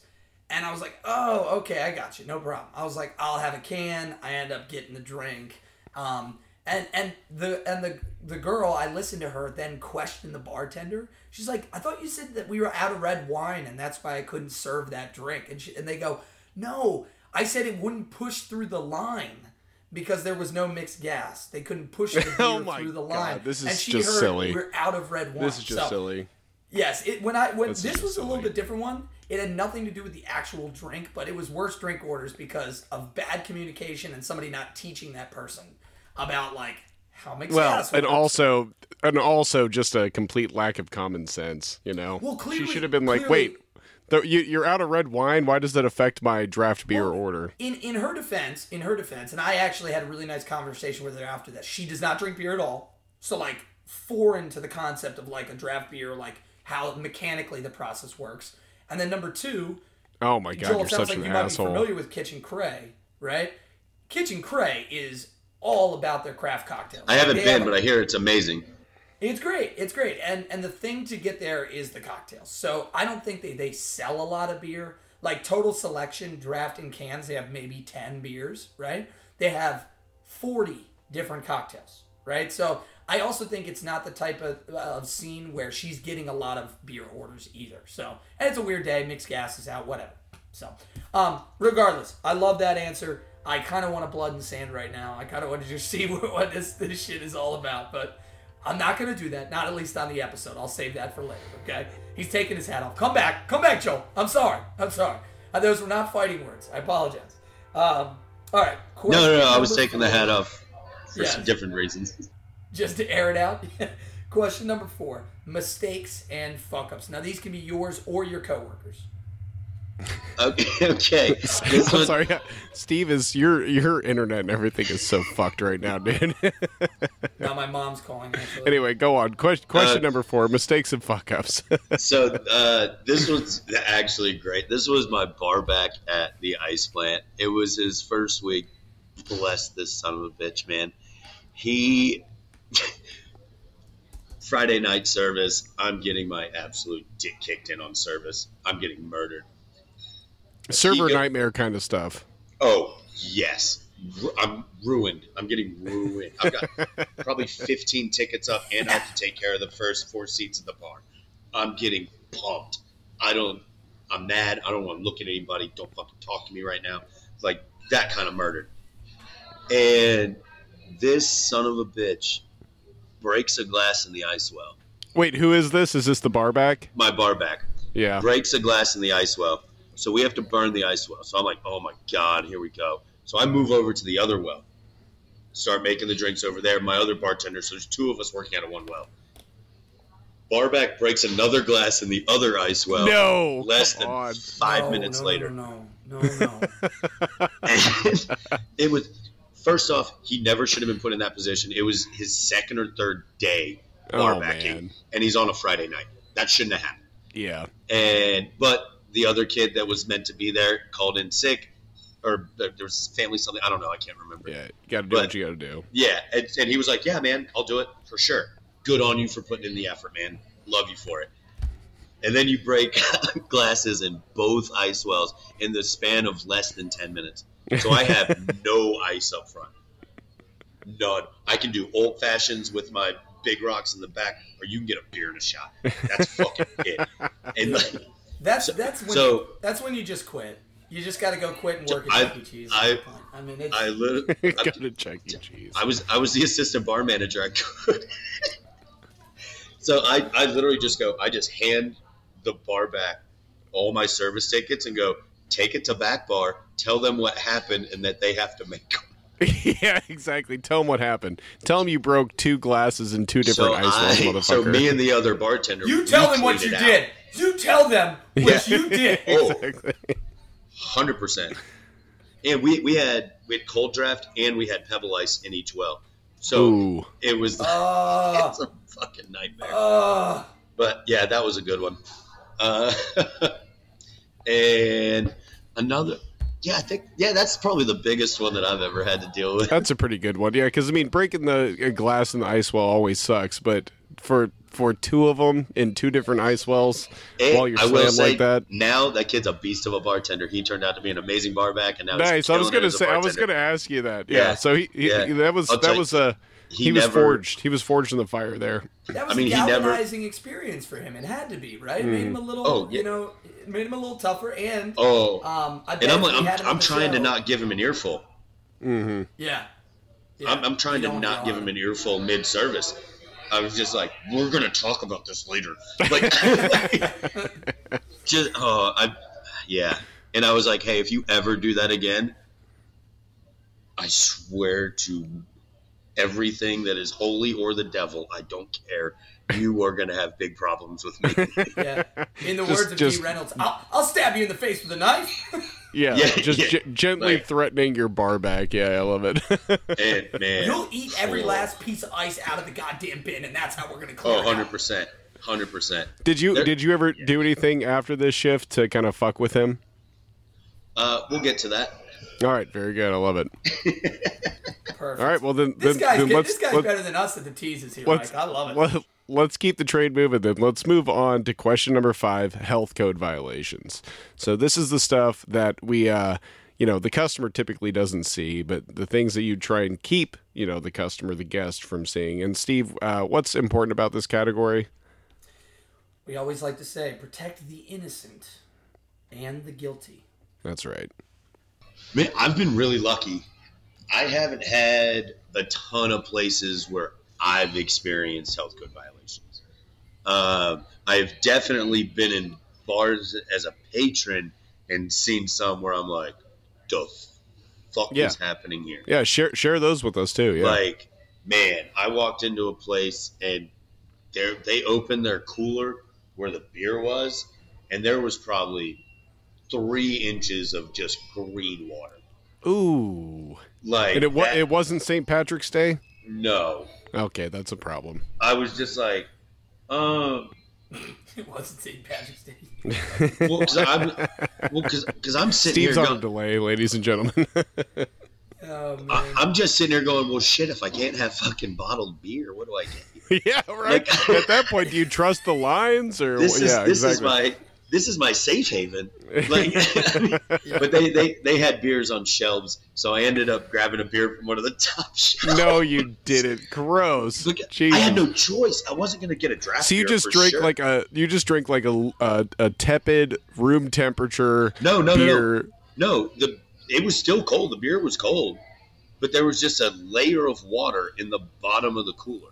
Oh, okay, I gotcha. And I was like, because I prefer cans, honestly, and the tall boys cans don't fit on any other shelf except for the bottom. I was like, oh, that's sitting in like whatever that water is. Yeah, there's nuclear sludge on the bottom of this can. Yeah, and it's I don't want to like sprout another dick out of my armpit or something while I'm sitting here trying to just I mean, do you not want to?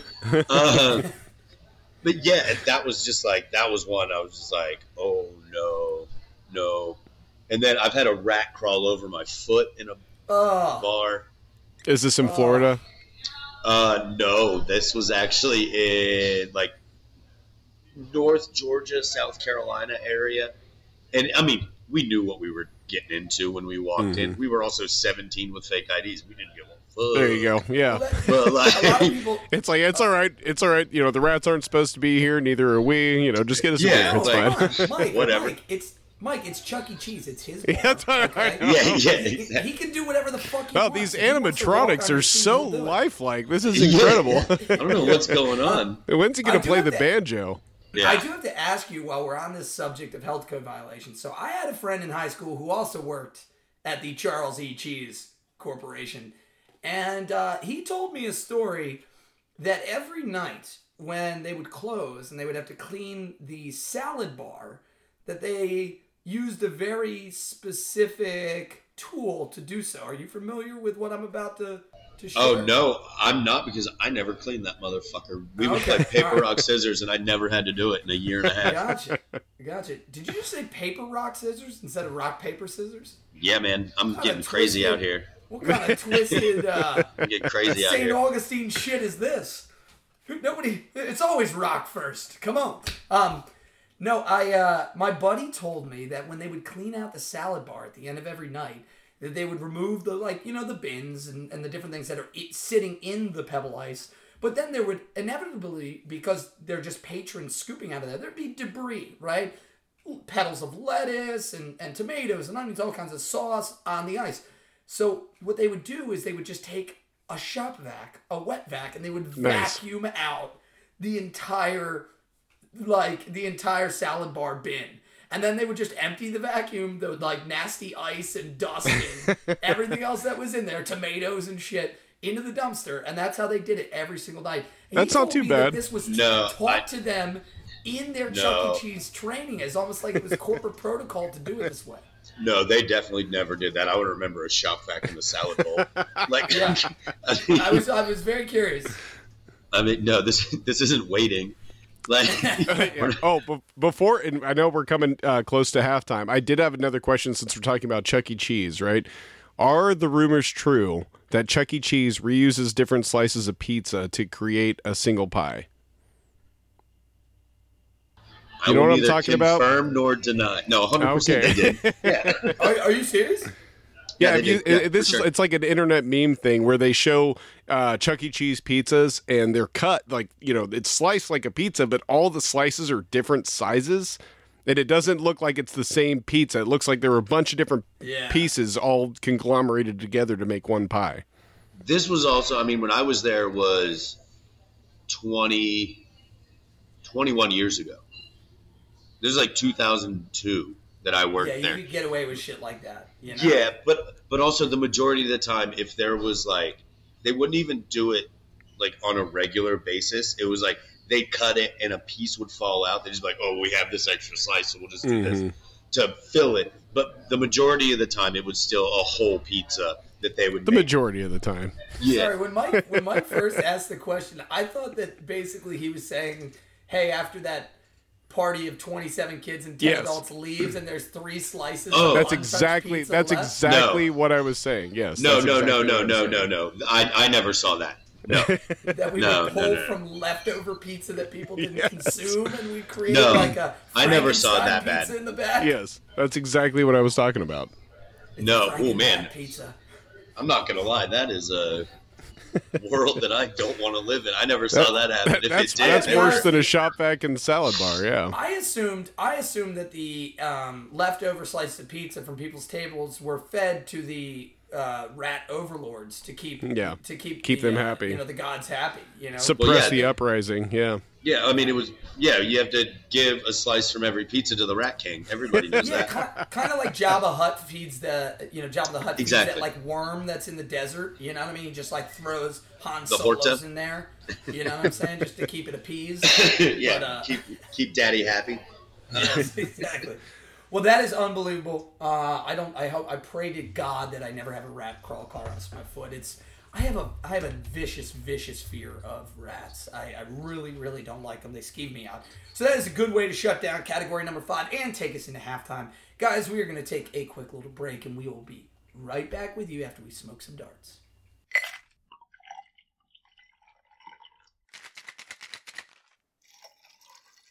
This episode of the Bartender Rant Podcast is brought to you by CIC Powerbox, your all-in-one portable power solution for AC electric, compressed air, and heavy-duty jumpstart.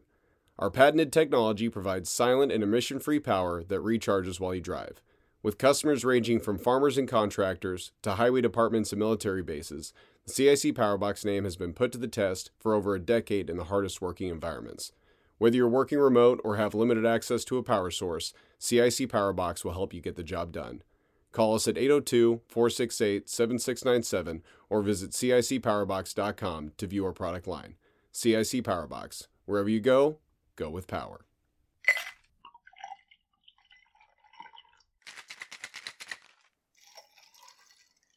Okay, welcome back, friends and family, barflies, and anybody else who may have stumbled upon this pod today.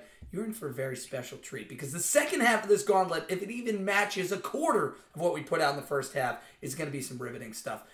Mike just said it during halftime. That fucking Chuck E. Cheese tip story. Dear God, man.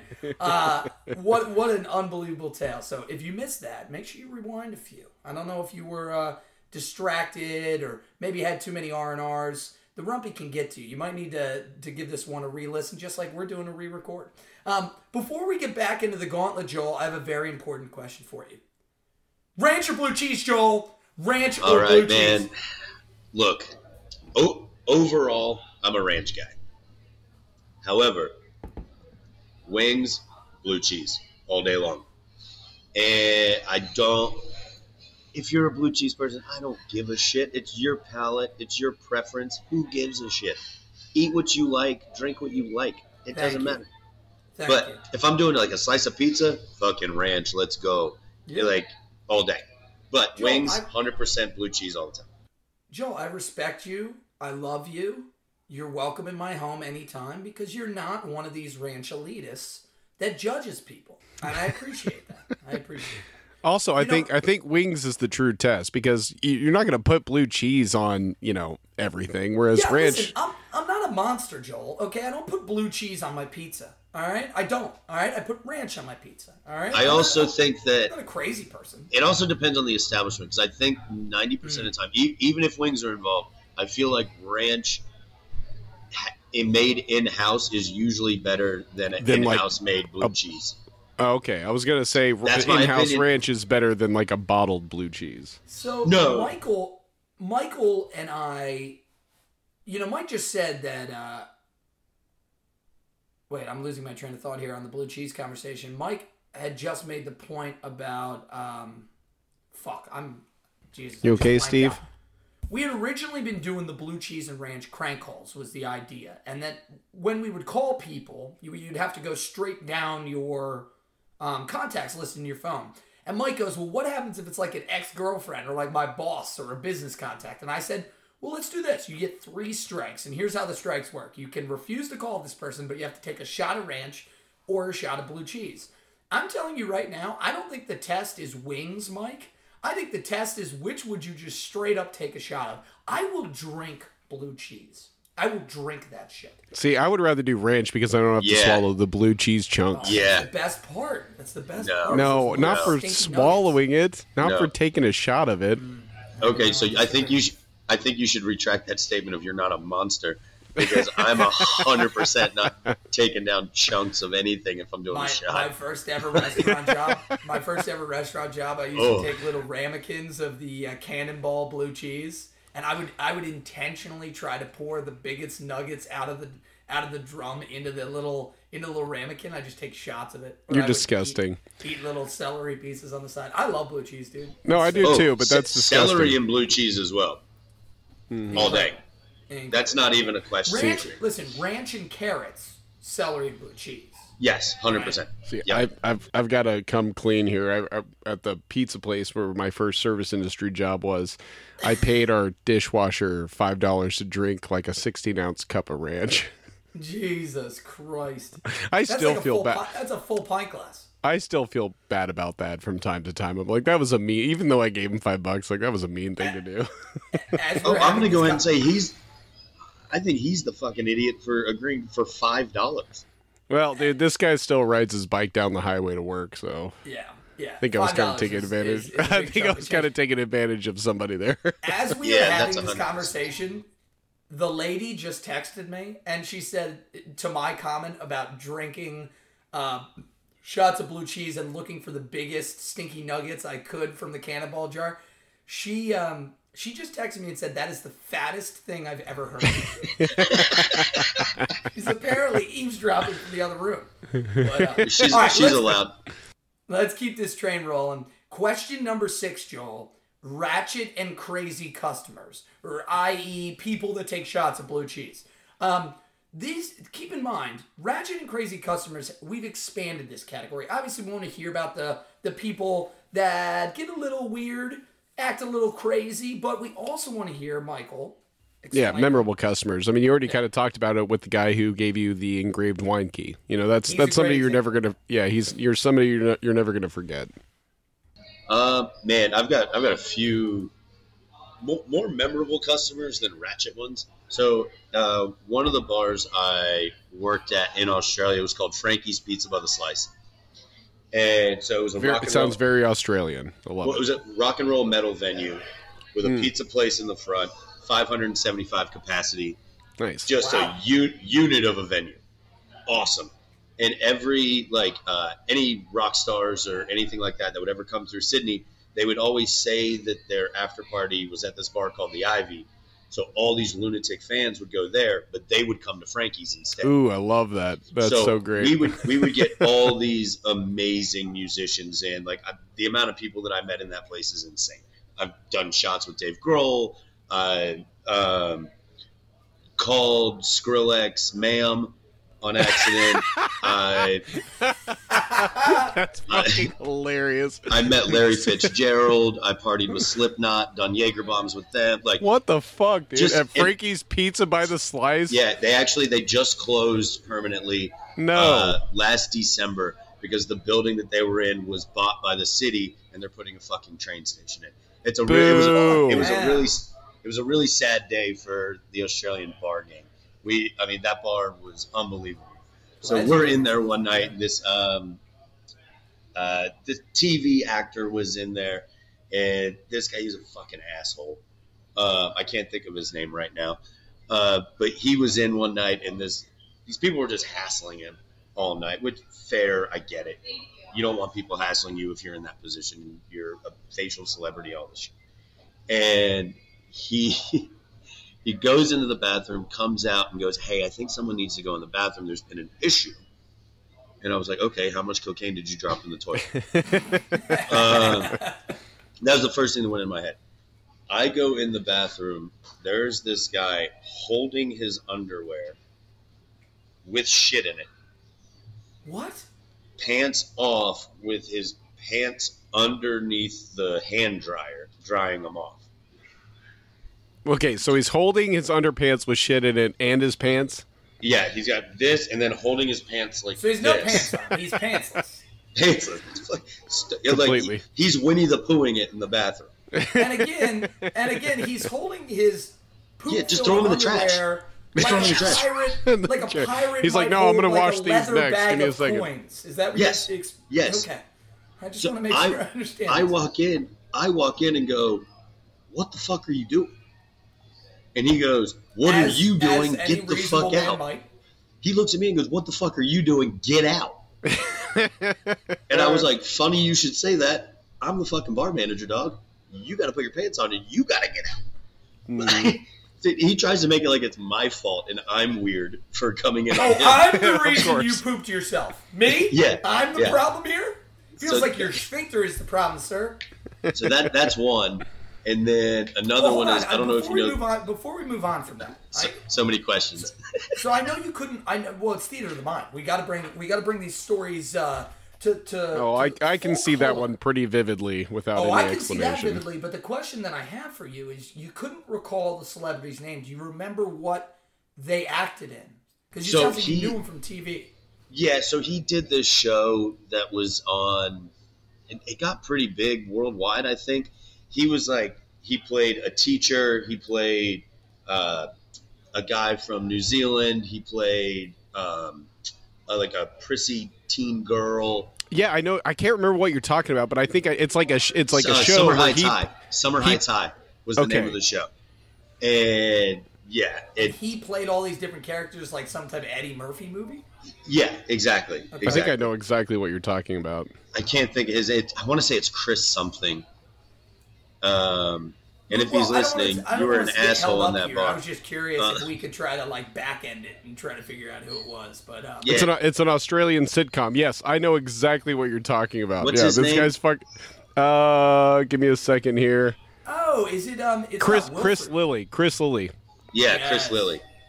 Yeah, okay, that's fucking hilarious. Yeah. Oh man. So he found the poop man. Yeah, he found him, and he just came up to the bar like, really, just like, "I'm sorry to bother you with this, but there's an issue in the bathroom." That was a very polite way for him to say it. I think we're having a problem. Yeah, he was just like, "Oh." We ended up having to kick like 20 people out that night because they wouldn't stop harassing him. Like, that sucks. Yeah. Like some girl asked him if she could blow him for a slice of his pizza. Like it would. Yeah, it's a weird thing. Instead of just like, "I'll blow you because you're famous," it's like, "I'll blow you because you're famous, but also I need a slice of pizza afterward." Well, you got to get the taste out of you. Yeah, exactly. I mean, exactly. Need some extra ranch. Do you think she swallows the ranch? Probably. Yeah.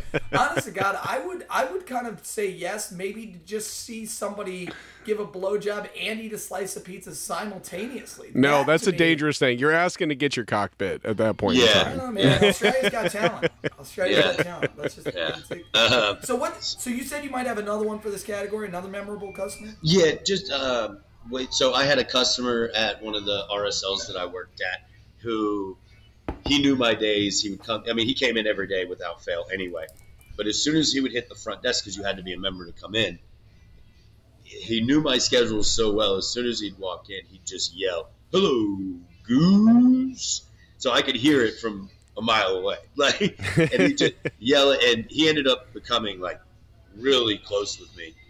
Tommy Pring, I'll never forget the guy. So when he passed away, I got "Hello Goose" tattooed on my wrist Nice. right that's here. nice. And still to date, that bar on his birthday and the anniversary of him passing, they put a pint of dark beer up on the bar in his seat, and nobody's allowed to sit there. A true Right. regular. I love that. Yeah, and just this dude was a monster as well. Like he worked at the surf club next door, but they couldn't get deliveries, so we would get all their beer deliveries, and he would grab 2 kegs and just put one on each shoulder. Oh, my God. And walk them over to the bar. And he was probably 65 when I worked there. Wow. What? Just a monster. He played professional Holy rugby shit. in his younger days, and I was like, "Tommy, you need a hand?" He's like, "Fuck you, I got this, Joe." And I was like, "All right, Goose." And he's like, "But dude, the guy was a beast." I saw him knock a 18, 19-year-old kid out for calling a girl a bitch in the bar, and he just Nice. didn't give the guy warning or anything. I Just like this guy. cold I contact. like this guy a lot. And, like, I hope it wasn't like a couple of friends and he was saying it like ironically, you know? doesn't Hey, you matter. don't talk He to a was lady "You like do that." not." He was just like, "You do not speak to women like that," and he just. He would have been 86. an incredible guest on the show, and it's a tragedy that we'll never get to tell his stories. But I'm Oh, glad so- we're man. profiling. Well, we Let's did. We throw we one- got to share a little bit of it. That's what I'm saying. Let's throw one in the air for Tommy Pring. Yeah, Unbelievable. hell yeah, Tommy. So was your name Goose or was his name Goose? Yeah, so I called him Goose. He called me Goose. How did that come about? It was just one day I made some asinine comment to him one day, and he's like, "Oh, you truly are a fucking goose, aren't you?" That's You that's know- an Australian thing, I'm assuming then. I think that was just a Tommy thing, to be Okay, fair honest. But then, like, he got all of his buddies that he would drink with in the bar to start calling me Goose, and like, yeah, it was great, man. Mad Keno Awesome. player as well, Oh, man. really? They got Keno Oh. down under? bro. Dude. Every 3 minutes. Do you know what his numbers are? Dude, this guy would Would he spend chase? probably $200-300 a day on Keno. Damn. Did he Without- chase numbers, or did he have the same numbers he played? Same numbers every time. Yeah. Good man. Good man, Tommy. He switched his numbers up toward the end, so it was always 1, 4, 7, 12, 14 were his 5 numbers, and he switched it from 11 to 12 because July 12th is my birthday, and Oh, his wow. son, Wow. and his son's birthday was July 11th, but he hated his fucking son. God damn it. But he Yeah. loves his bartenders. His son showed up to the funeral that I was at and was like, "Only fucking reason why I'm here is because there's free beer." And I was like, and I just Oh looked my at it. God. I looked at his son. I was like, "You're a piece of shit, and you can fucking leave. I don't care." Like, Look at this that. This is meant to be a fucking place of like, let's tell the good stories. Like, I get it. You guys probably had issues from when you were younger. That's not my fucking problem. But then This you is a don't show celebration but then of you life. don't show up You don't for the show free up. beer. Yeah, just don't show up. Or Yeah. listen, do the classy thing. Show up and shut your fucking mouth. Yeah, Yeah. exactly. Don't say anything. Pay your respects and fuck off. Yeah, exactly. Or don't 'Cause pay your some of us- respects.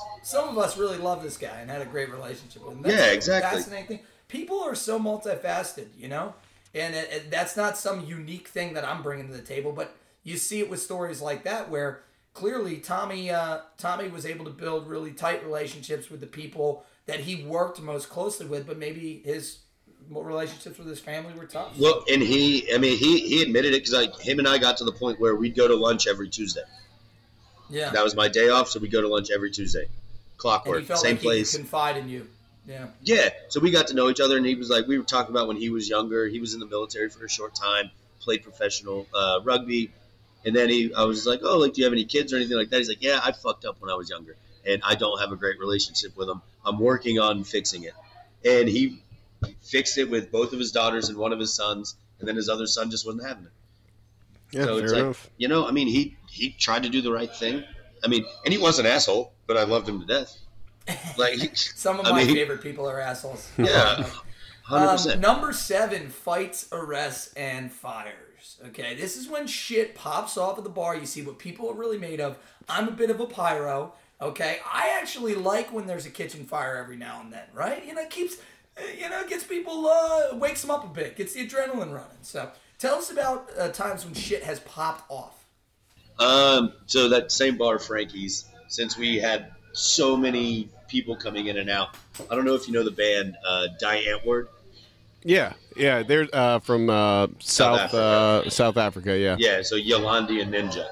So they played a big festival. There's a massive festival in town, and literally anybody who is anybody in the rock-esque industry is literally in this bar. This is one night. We had Faith No More, Newfound Glory, Smashing Pumpkins, Foo Fighters, remaining members of Nine Inch Nails, Slipknot, Marilyn Manson, Skrillex, Die Antwoord. The fuck? And like 10 other bands. Like, just insane. Cheap Trick was there for some reason. It was weird. Well, what the fuck, Cheap? One of these does not like the others. Oh, no. Joel? Joel may have left the call here, people. We're going to give it just 1 minute. We'll get Joel back on here in a second. Sorry, I don't know what the hell just happened. That was weird. Oh, good buddy. So anyway, you were telling us about this incredible concert series, all these amazing bands, and Die Antwoord. Yeah, so Yolandi comes in, and she's amazing. She's cute as a button. It's like I have like a weird like Jamie Priestley from Jamie no, Priestley. but like from the Jerry Springer Ringmaster movie, like white trash sexy. Like Yolandi has that vibe going for her. No doubt. And she comes to the bar. I stop ordering people, and I hand her the drink that she had ordered from me, and I was like, can I be weird? This isn't part of the ratchet part. This is just me fanboying over Yolandi. So she goes to kiss me on the cheek. And fires, just as a reminder. Yeah, no, I know, I got it. There's definitely a fight involved. Shut up, Steve. She goes to kiss me on the cheek, and I move my mouth, and she gives me a kiss on the lips. It was great. Did she slap you after that, or did she? She slapped the shit out of me. She slapped the shit out of me, and she was like, "I appreciate that. That's hilarious." And right when that slap connected with your face, all the blood rushed to your bone. 100%. So Ninja comes in higher than all hell. I don't know what he's on. I have no idea. His eyes are dancing. He's chewing his face off. There's a whole lot going on with him. And we're like, hey, man, I'm like, I need to have a conversation with you because I was managing, so I had to go between bars and give breaks and stuff like that. And I'm like, hey, man, we need to have a conversation outside, blah, blah, blah. So his security guard goes to grab him, and he headbutts his security guard in the nose. Oh, my God. His own security guard, not your security guard. Yeah, not my security guard. His own like security his bodyguard, we should say. Bodyguard, right? Yeah. Interesting. Opens him up. Oh. Headbutts him right across the bridge of the nose, opens him up. He's gushing. Like, it's kind of awesome. So the only thing that I know what to do is I'm like, well, I got to not have blood on my floor. I just take my shirt off and hand it to a security guard. My GM goes, grabs me another shirt. I'm still trying to talk to Ninja, but Ninja's so high, he decides to fight all of his security. So well, that's not a fair fight. When you're paying them, that's just not a fair fight. Yeah, what, are they going to fight back? 100%. One of them G'd him up. Really? Oh, yeah. Literally just yoked him up, full Nelson'd him, and just dragged him up the stairs and outside. Yeah, that's basically your resignation letter. Right Three of them are split. Oh, my God. 3 of his security guards are split. He's fine. But he's fighting to the death.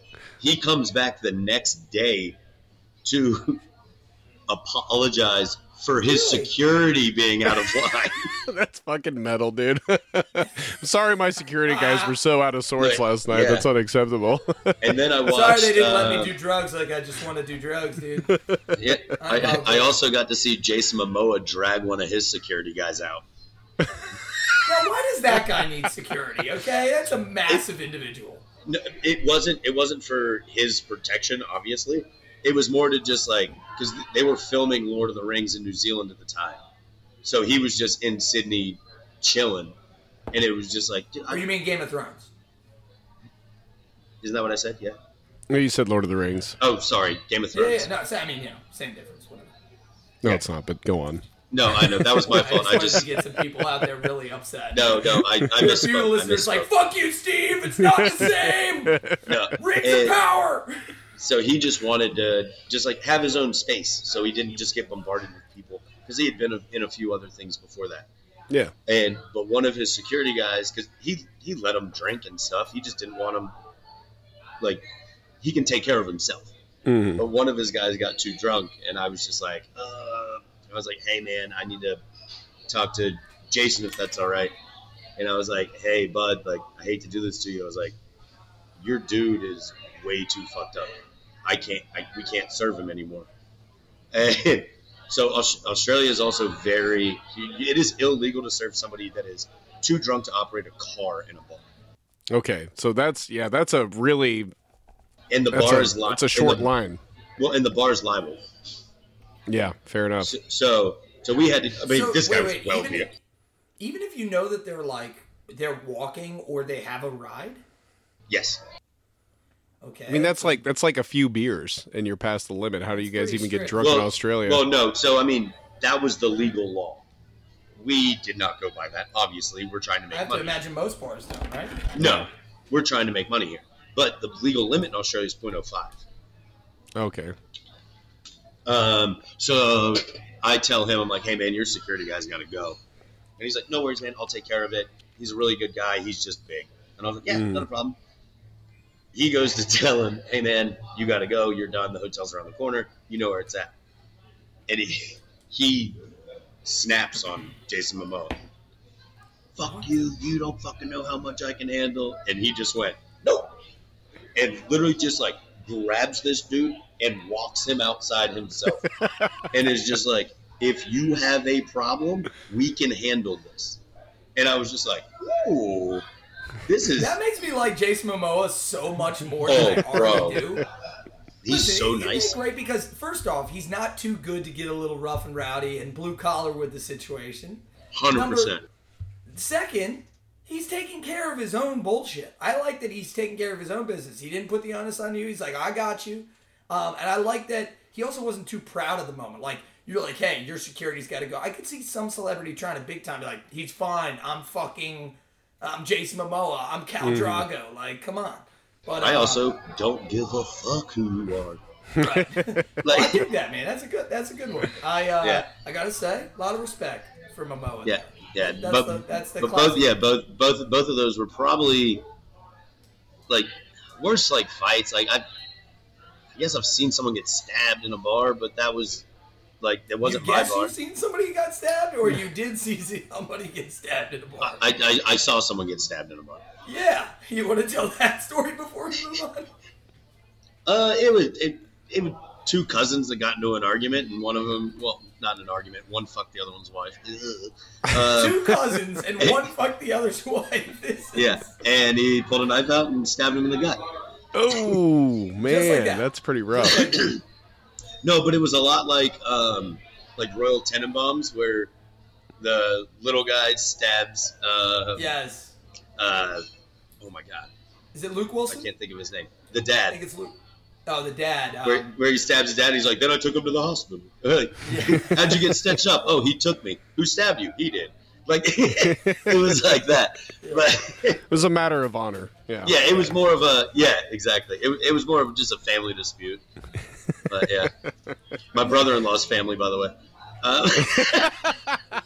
Really? That explains it. That's maybe why we were trying to be polite and not tell the story. I'm sorry, brother-in-law's family. I'm Oh, assuming, no, he doesn't care. He was with me when it happened. I'm assuming this is a family reunion that you were attending then. No, it's just so in St. Augustine, the oldest families here are called Menorcans from off the coast of Spain. And they came over as indentured servants and founded St. Augustine. Like right across the street from where I work. Well, it used to be. It's called the oldest house, and it was the Francisco Pellissier house. My brother-in-law's last name is Pellissier. Jeez, so it's like he's got roots to day one. Gotcha. Old yeah. So you can't take 10 steps without seeing a Pellissier. And you or can't somebody fuck related. And you can't fuck a Pallissier's wife without getting stabbed. Especially only if you're their their cousin. Only if you're their cousin. I think those cousins are married now, but that's no, great. I'm kidding. that was an incredible category. I mean, my God, Frankie's Pizza by the Slice. That sounds like a gem, you know, especially now that it's shut down, just like a gem of history. You know what I mean? Oh, just look it up, man. Look at the pictures. It is unbelievable. So Cheap Trick was doing a tour of Australasia, and their home base was Sydney. So we used to do live band karaoke every Tuesday. So I would go in for that. Cheap Trick took over the live band part. So whenever you got up to sing, you were singing with Cheap Trick. Wow, that's incredible. That's cool, dude. The only thing they didn't allow was you weren't allowed to do their words, that shit band Cheap Trick's music. Yeah. Really? Yeah, rad guys, man. Super rad guys. It's cool that they didn't take themselves too seriously either.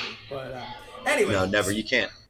Speaking of sex stories and people getting stabbed in the gut, we have question number 8, which is the original category. We just called it the Sexy Lexi.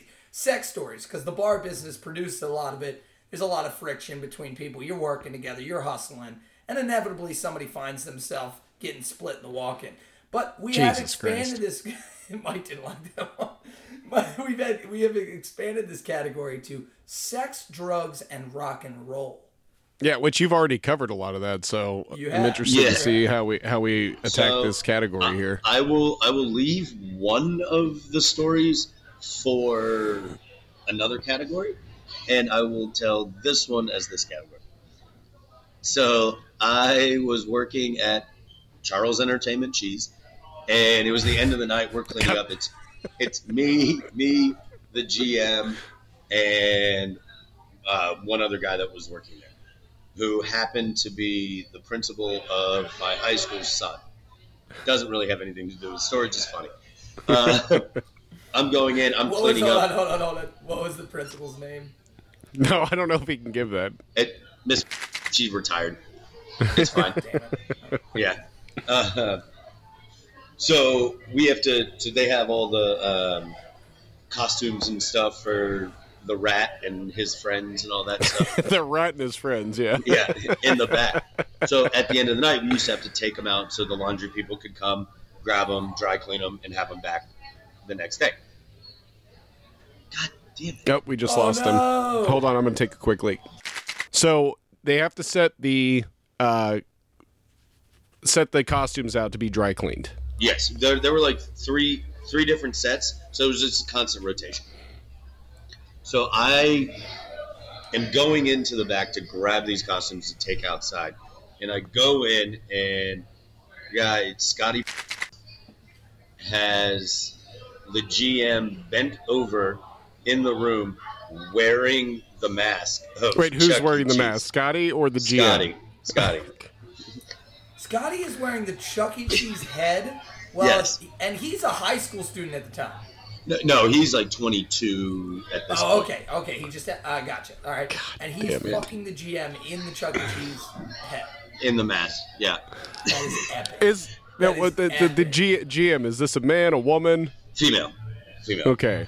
Is she good looking? I just got to know. She wasn't not. Yeah. This is fucking ridiculous. And just like, if I was a parent taking my children to a Chuck E. Cheese, I would not want to know that this kind of shit is going on.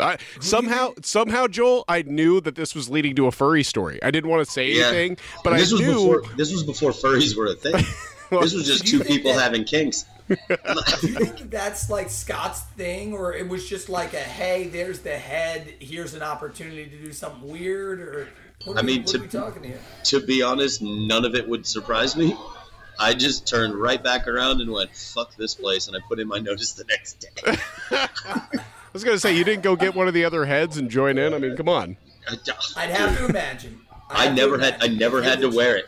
I never had to wear the suits because, like, throughout a day, you'd have 10, 15 people different wearing it. It's like, and it's just sweaty and hot. And some people are fucking in them. I mean, you have no idea what's going on. Yeah. Exactly. You don't know what kind of stuff is in there.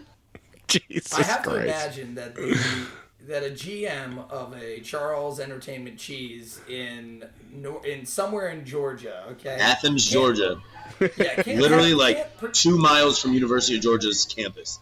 Right, can't have the most fulfilling life, okay, and I would assume that person probably. I mean, something was filling. Well, that's my point. I assume that their day in, day out felt like they were getting bent over by Charles E. Cheese anyway. So at that point, probably. you might as well just get a good hard stiffy, you know? My only question in this is, do you think he put the head on before or after they got started? You know, like I said, none of it would surprise me. He was a twisted dude. I'd keep my shirt on like a toddler. He So was a twisted individual though. Like apparently. He was one of those dudes that were like, literally, he got caught stealing from Kmart, but he was already out of the building and had a 60-inch TV in his hand. God. And he would let the security guards like grab him or push him, and then he would drop it. But once you're out of the building, he would then sue the fucking company for assault. Oh my God! This guy didn't care. Yeah, like he was like, "What am I going to lose my job? Whatever, dude." Like, he's like, "I'm going to get my rocks off while I'm doing it." Like, oh my God. See, now we were talking about server nightmares at the beginning of this, and I just imagine yours are, you know, you're sound asleep, and then you're turning a corner, and there's Chuck E. Cheese fucking the GM. No, man, my server nightmares are nothing like that. Fortunately, not unfortunately. Mine are always just the ticket printer. Yeah, just that sound. Oh God. Oh, luckily. Over and over. Luckily, our printers here are so quiet. I don't have to hear it. It's amazing. And we have screens, so it's perfect. That is some for real nightmare fuel. And as is just the idea of Chuck E. Cheese, desecrating anyone in your life. But well, I'm going to try to repress that idea as we move on to category number 9. This is hazing, pranks, and games. It's Mike and I's favorite category, no question. We love hearing stories about how you kill time when it's slow at work, how you get the morale up, or how you initiate some new people into the bar. So I have 3. One of them is about the barback that broke the two glasses. The 2 glasses. Okay, good. I wanted to circle back to this. I asked him the next day. I had to work with him in the morning. And I was like, hey, man, we lost one of the ice scoops. Can you go grab the left-handed ice scoop? Classic. I mean, nothing crazy, just the left-handed ice scoop. And he was like, dude, we don't have one. I was like, well, can you go to Restaurant Depot?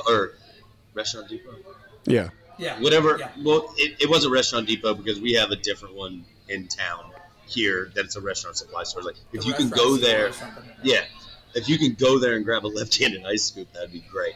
And it's like a 15-minute drive from where I worked. So, and he was like, yeah, like, what do I use? I was like, here's my card. I'll have the bar reimburse me. Don't worry about it. Yeah. He goes, and apparently I went in the next day to see how the woman responded to it. And so he goes in and just like, so I'm looking for a left-handed ice scoop. And she goes, who did this to you and why are you this dumb?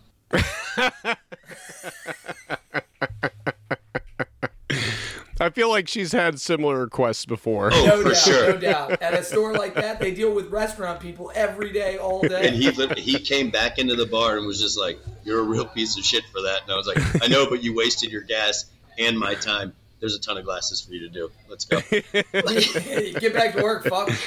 Oh yeah. I bought him a shot, and we called it fine. But no, but that's fair. He deserved that after breaking 2 glasses in 2 separate ice wells when you were busy. Should have made him drive to Jacksonville. It's an hour each way. Like, oh, good killer. And then, what we do here at work now is we play the movie game to waste time. So you take 2 movies. So say you go Raiders of the Lost Ark and Sandlot, whatever. And you have to take actors from every movie and link the 2 together.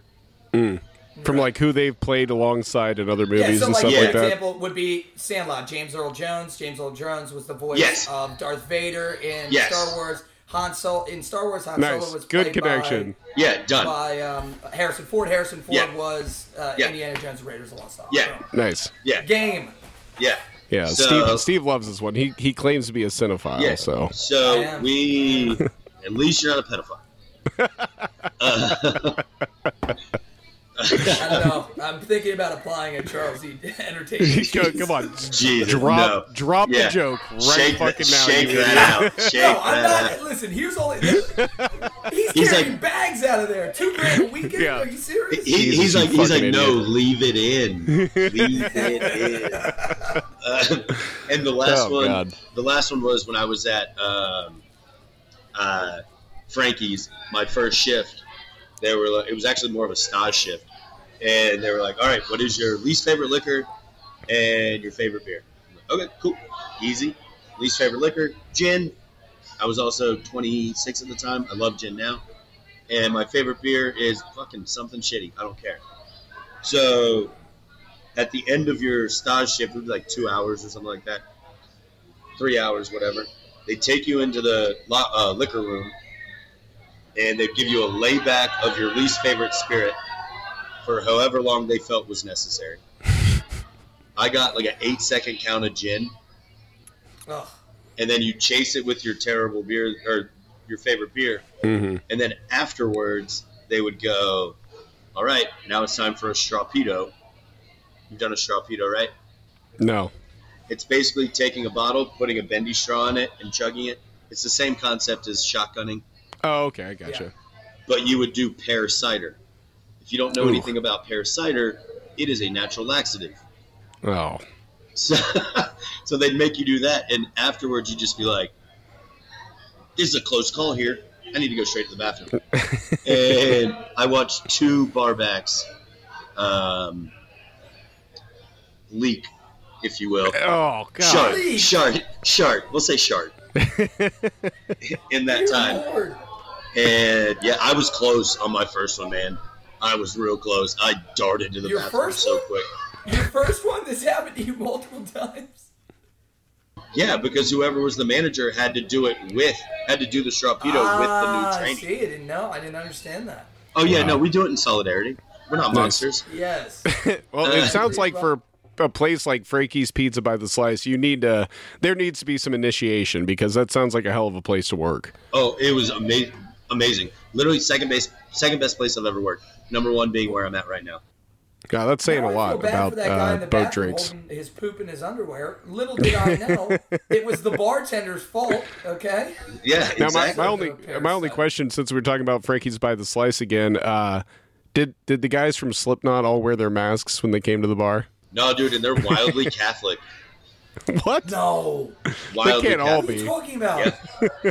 Well, there's 2 brothers, and then the rest How of does the that band. even come up in conversation? What are you talking about? Well, one of them was wearing a Catholic cross around his neck, and I was like, rosary? no, not a rosary. That's ridiculous. and I was like, hey, like, are you guys religious? They're like, yeah, like, we like to be home by like 1, 2 a.m. so we can be at service by 9. What the fuck? He was fucking with you, dude. Dude, dead set. I was like, what? This is crazy. They're like, yeah. They just get all their angst out on stage. Super nice dudes as well. Does that mean Slipknot is a Christian band? Definitely not. What Definitely is not. happening right now? Well, didn't one of the brothers stab the other in the head? There's been a lot. Very Slipknot. Yes, I mean they're from Des Moines, Iowa. Anything can happen. Yeah, they've had different members and everything. The band has Yeah. changed and evolved over time. But Yeah, for sure. I don't listen to a lot of Slipknot, but I do respect them because the whole mask thing was they wanted the music to be about the music. They didn't want the fame. The same thing and as like Tool and all that. Yeah. yeah. I love sure. it. So I definitely do respect them, especially now that I know that they're fucking practicing Catholics. All right, well, let's keep it moving here, guys. They could have been Question fucking number with 10. They could have been. Oh, wait. Did you... Question number 10 here. Oh We have covered the five- you had one more. You said you had 3. No, that was 3. That was 3. Okay, That was my three, bad. right? Yeah. All right, we're coming to the final question in the gauntlet. Well done, Joel. This has been, against all odds, the hardest episode we may have ever recorded. Yeah. But we have somehow powered through for the people. That's right. Yeah, for you wonderful barflies out there. I have to tell you, my left AirPod has now lost power, so I can only hear you in my right ear. Fantastic. It's all right. I've got 20% in mine right now. So This is ridiculous. All right, let's keep it chugging then. We're gonna try to get this what do they call a jalopy across the finish line here. Let's All do right, it. Question number 10, Michael. To your mom. We call it firing quitting stories, but as we affectionately call it. Yeah, getting 86. You kind of already teased some, but we there want it is. Look at that. nice 86 hat. COVID. 86 COVID. Phew. So tell us Yeah, about when people famously got fired or quit. Yeah, so one is another Frankie story, actually. So I have a very strict rule. This is the one that crosses over with the Sexy Lexi and the firing. Okay. So I have a very strict rule of do not sleep with coworkers. Okay. Don't do it. The only time I feel that it is okay to do is after one or both have already put in their resignation, because then you're leaving anyway. Mm-hmm. So I had just put in my resignation, and one of my coworkers had already put in hers, and her and I had started getting physical, if you will, and she lived a 2-hour train ride away from where we worked. Oh my God. But whenever she would work, she'd do 2 days back to back, have 2 days off, 2 days back to back, 2 days off. Okay. And so she would just get a cheap hotel near the bar. So she finishes her shift. I meet up with her at her hotel.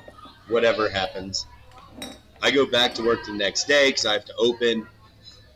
And the GM's there, and 2 of the other bosses are there. And they go, "Hey, Joel, just to give you a heads up, you have to fire Jess."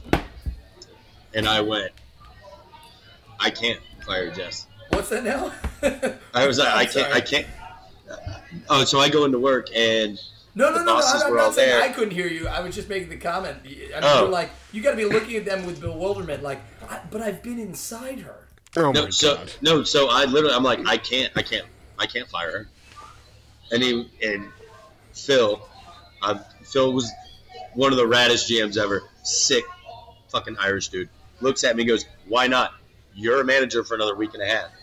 And I was like, "Because I just left her hotel room that I stayed in last night, and we're intimate. Unless you want a fucking lawsuit, I can't fire her." He looks dead in my face. Didn't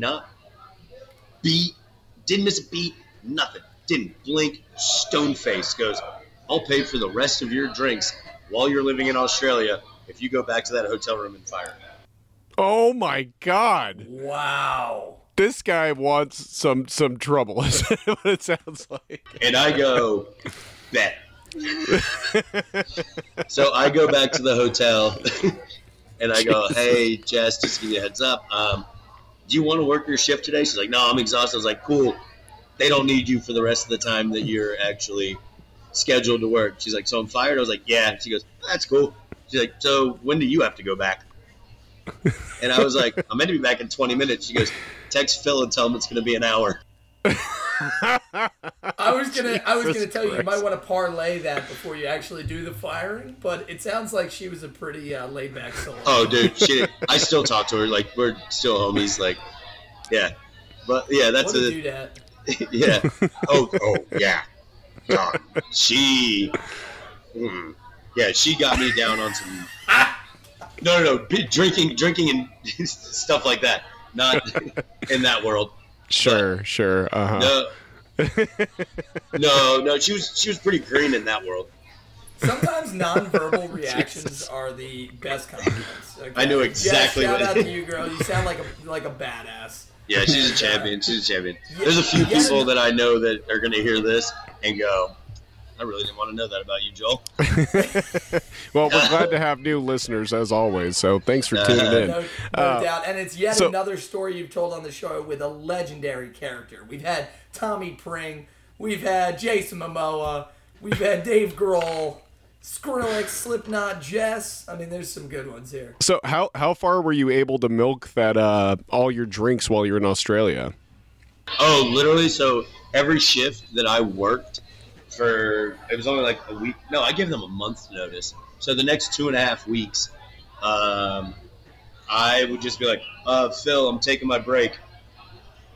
Money, please. And he'd just be like, how much are you drinking? So we would do this thing where it was, you could see how many bars you can hit and do a beer shot and a daiquiri in 30 minutes. So, and then come back to work? Record? Yeah, then come back to work. Mine was 4. Oh, my God. Mine was 4. I'm not a monster. That's still... Are you talking about 4 bars, so that's 4 beers, 4 shots, 4 daiquiris? Yeah. And then come back to work. My God. Yeah. The record was 11. Oh, my God. Yeah. Good grief. That guy is no longer with us. I'm not surprised. Rest in peace. He had liver complications. Yeah. No, he died of actually a very unrelated thing, which was weird. Was he hit by a Guinness truck? He would. Oh no! There goes my. Damn it! There goes the earbuds. Can you not hear me? No. You No. Can't hear me, can you? Yes, I can hear in one. We're good. Oh, you can still hear in one? Yeah. All right, let's keep this straight moving because if not, we're going to have some recording issues on our hands here. Well, what an unbelievable way to close down the gauntlet, Joel. You have been, I'll tell you, despite all of the hurdles put in front of us, you have been masterful. And I don't think we could have done a pod of this quality without the most perfect soul on the other end of the line. You have been... The only regret I have about this is that we can't all be together at the bar right now together. Doing it man, we will. It'll happen. You have been patient and you have been accommodating and fun, and we appreciate that. And some incredible stories. And you guys were patient for the first stage. Which that will be out on bonus content, people. Patreon. Check it out. It's a good one. I cannot wait to share which is perfect because that's actually where we did the Boilermaker tape of the Mother Rush show, which we didn't talk about. So it's perfect. So if you want to hear that story from Drunk Joel, make sure to subscribe to our Patreon. All the links are in our bios. Absolutely. Well, we have a few more questions before we get you out of here, Joel, and then back to your Super Bowl Sunday and your beautiful, tasty rumplements right there. This is my 4th one. I'm doing all right. Attaboy. The main one that we always like to ask is we call it the How's Our Driving? This is where you clean up the show. What did we miss? What recommendations do you have? So tell us about food or drink that we really got to get after in St. Augustine or elsewhere. Tell us about some of the things like maybe we need to ask a different question on the show, and you think anything that you want to get off your chest about bartending or the service industry that we didn't touch. Plug anything you're doing or any other bartenders that we really need to interview. So I think what you guys do is great. I love it. It's awesome. I love the fact that we spoke about it briefly the first time we tried to record, that the fact that you even say at the beginning about the mental health and alcohol and all that, that's dope. Mm-hmm. It needs to be talked about more, and people don't do it, and I love that you guys are doing that. So hats off to that. I think the questions are great. I know some of the guys said, it's a bit morose. No, sometimes this industry's morose. Mm-hmm. Like, it happens, man. That's just the way it works. I think you guys are doing a great job, though. Restaurants and bars that I would recommend, if you're ever in the D.C. area, go to DC9 Nightclub. Man, great music venue, one of the best burgers in D.C. in my opinion. Awesome people. And, yeah, man, that place is sick. No doubt. It really is. It's a great... Yeah, I've seen a couple shows there when I lived out there. So that's where my sister managed for 10 years when she was nice. there. Yeah. Bravo. Short, fiery little bastard. But she's my best friend in the world. Boat Drinks here in town, awesome spot, man. We love what we do here. We're passionate about it. If you like rum, come in, talk to us about rum. If you don't like rum, come in, we'll change your mind. There you go. I mean, I have a rum for a whiskey drinker. I have a bourbon drinker. I have a rum for a Scotch drinker. I have a rum for a mezcal drinker. But I think rum is the next category to hit, right? Like whiskey and bourbon blew up in the early 90s. Then it was the heyday of the vodkas in the early 2000s with Grey Goose and Tito's and all them coming in. The last decade has been tequila, right? You've had 100%, all of this money blow into tequila, and all these great brands kind of come up and challenge Patron as an import. I really believe the next big category to hit is rum, because we think about rum in this country as either clear rum or Captain, and that's it. And I think what we need to do is Bacardi or Captain. Right. I think what we need to do is step into into the next phase of rum where we realize that rum is as complex as whiskey. A state rum, 100%. With the infusions, especially some of the banana soaked or some of the heavily aged 10, 12-year rums. Not even that. Like, I mean, we've got some from 1999 that were put in the barrel in 99. Is it too much oak for me? 100%, yes. But for a heavily, like if somebody that likes a Pappy 21 or something like that, sure. Yeah, let's go. And that's fine. It's not for me, but I'll get you in the right direction. I can make that happen for sure. And then the last place I would recommend, if a lot of people don't mess with the city, I love it. I was meant to be there for 2 days. I was there for a week. Cleveland, Ohio.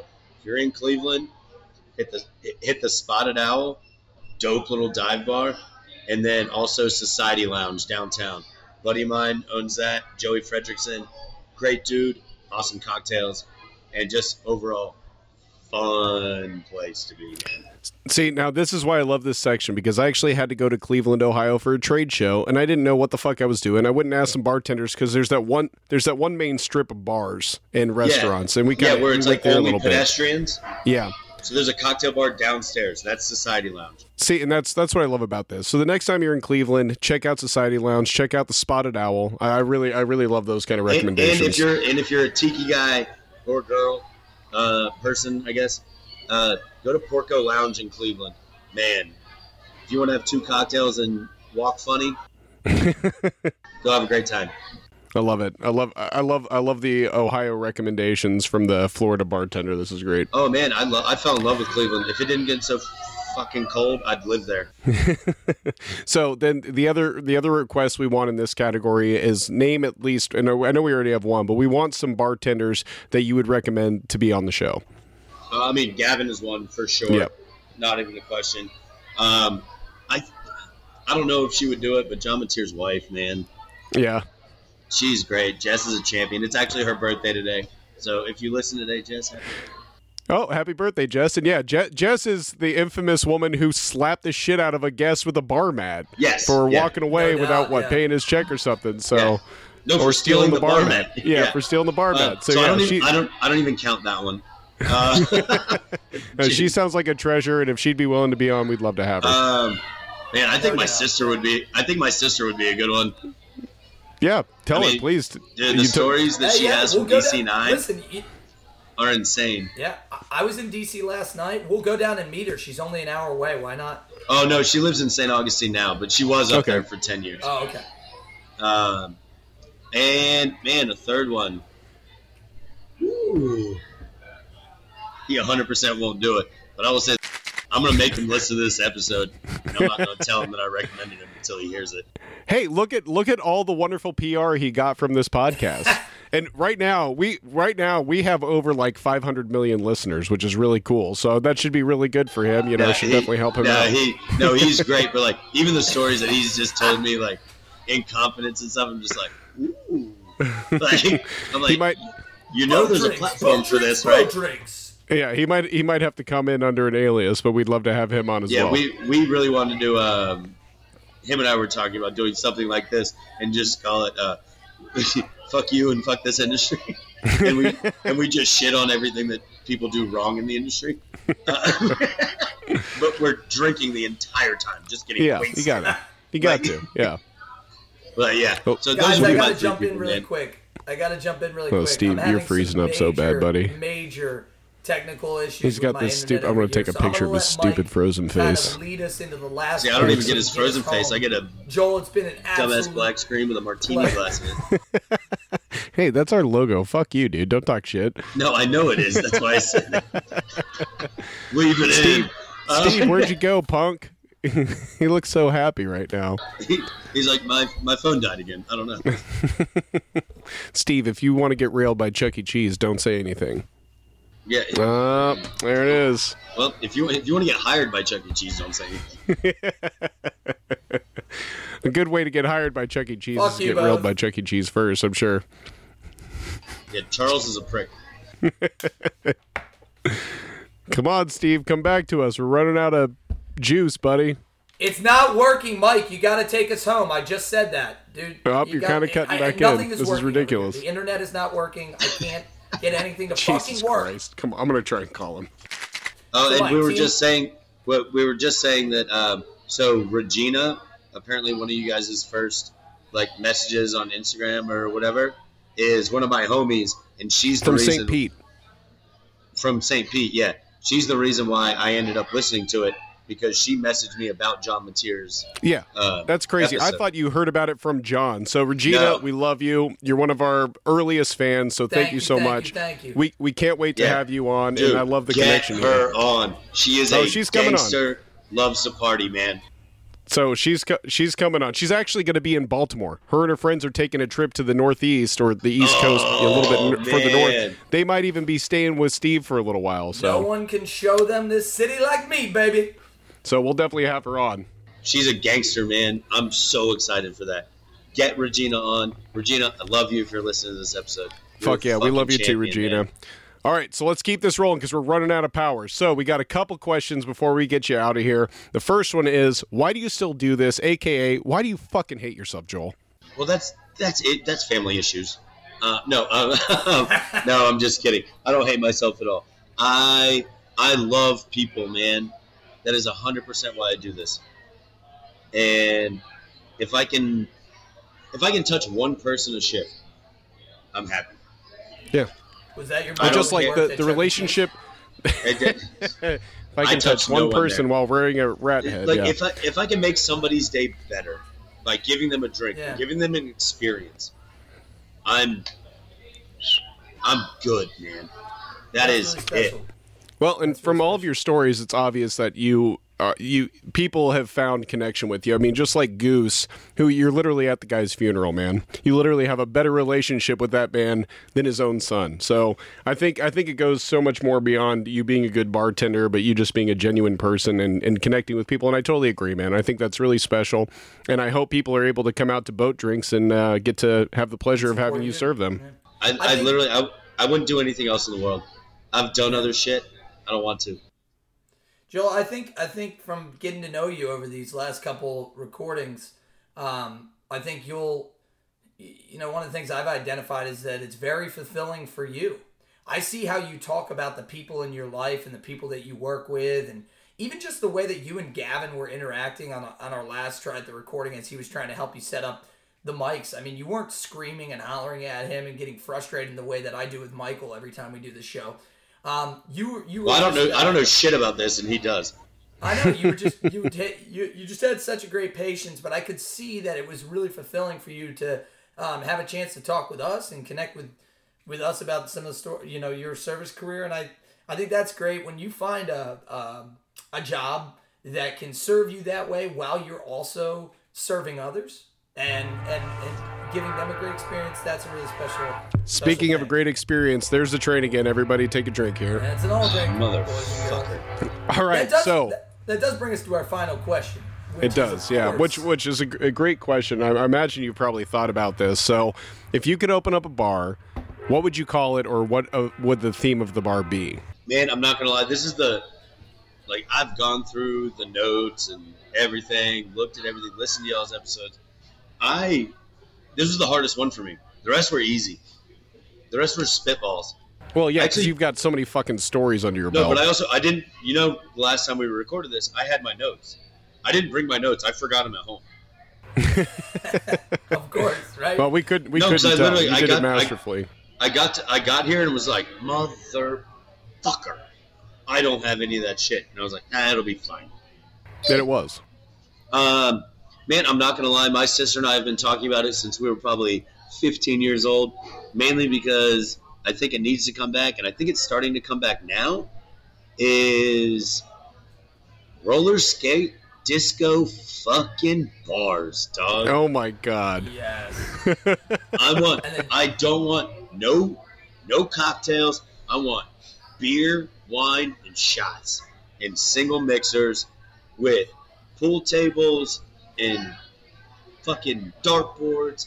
Do it proper and just nothing but like fun disco shit. Right, I want and to listen. only one menu item: chicken tenders and French fries, and that's it. Maybe a popcorn machine.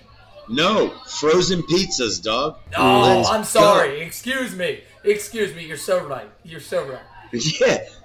Yeah, just simple, stupid.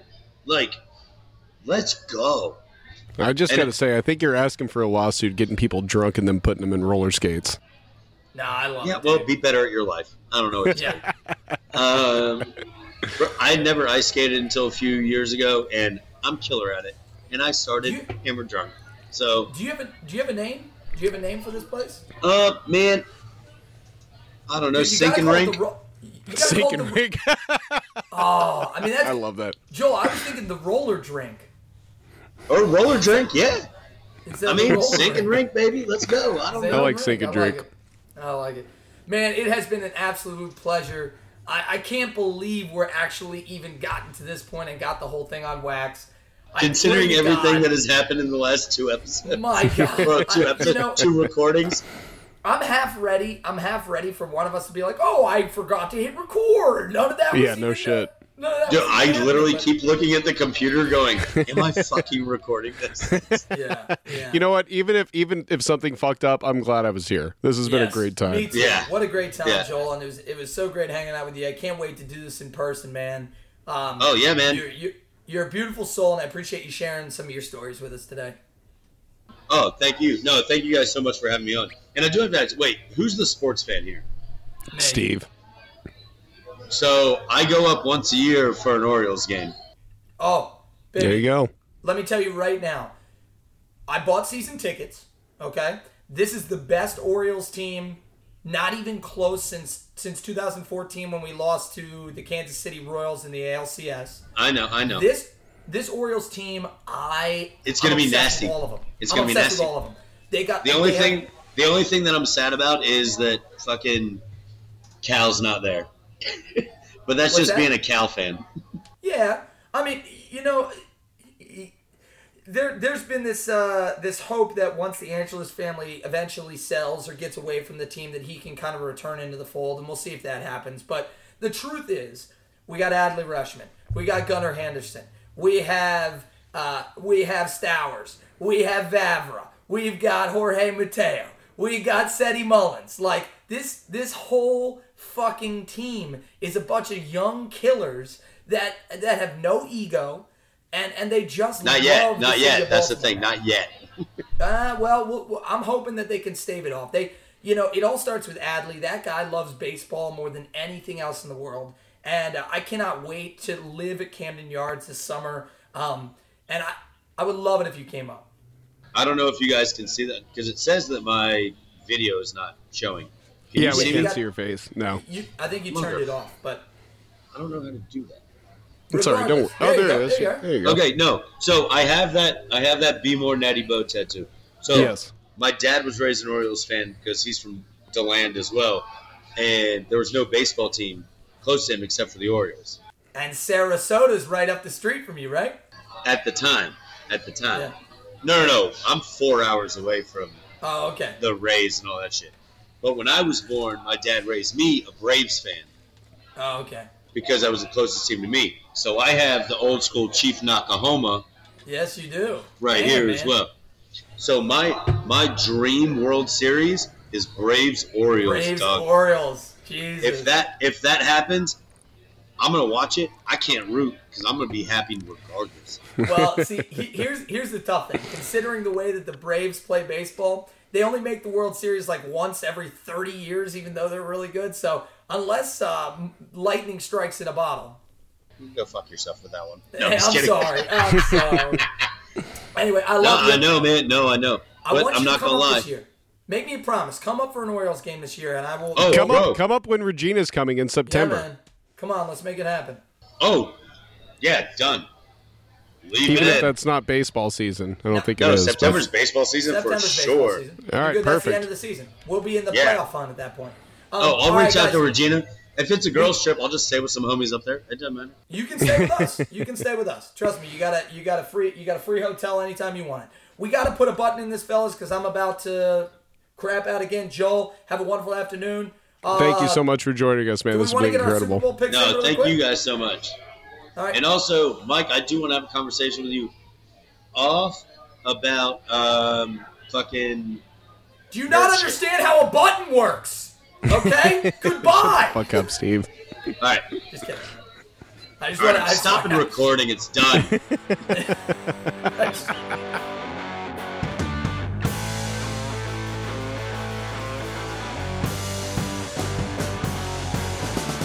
Hey everyone, thanks for listening along and thanks for drinking along. We really hope you enjoyed the show. And if you did, we release new episodes sometimes, whenever we can, whenever we want to.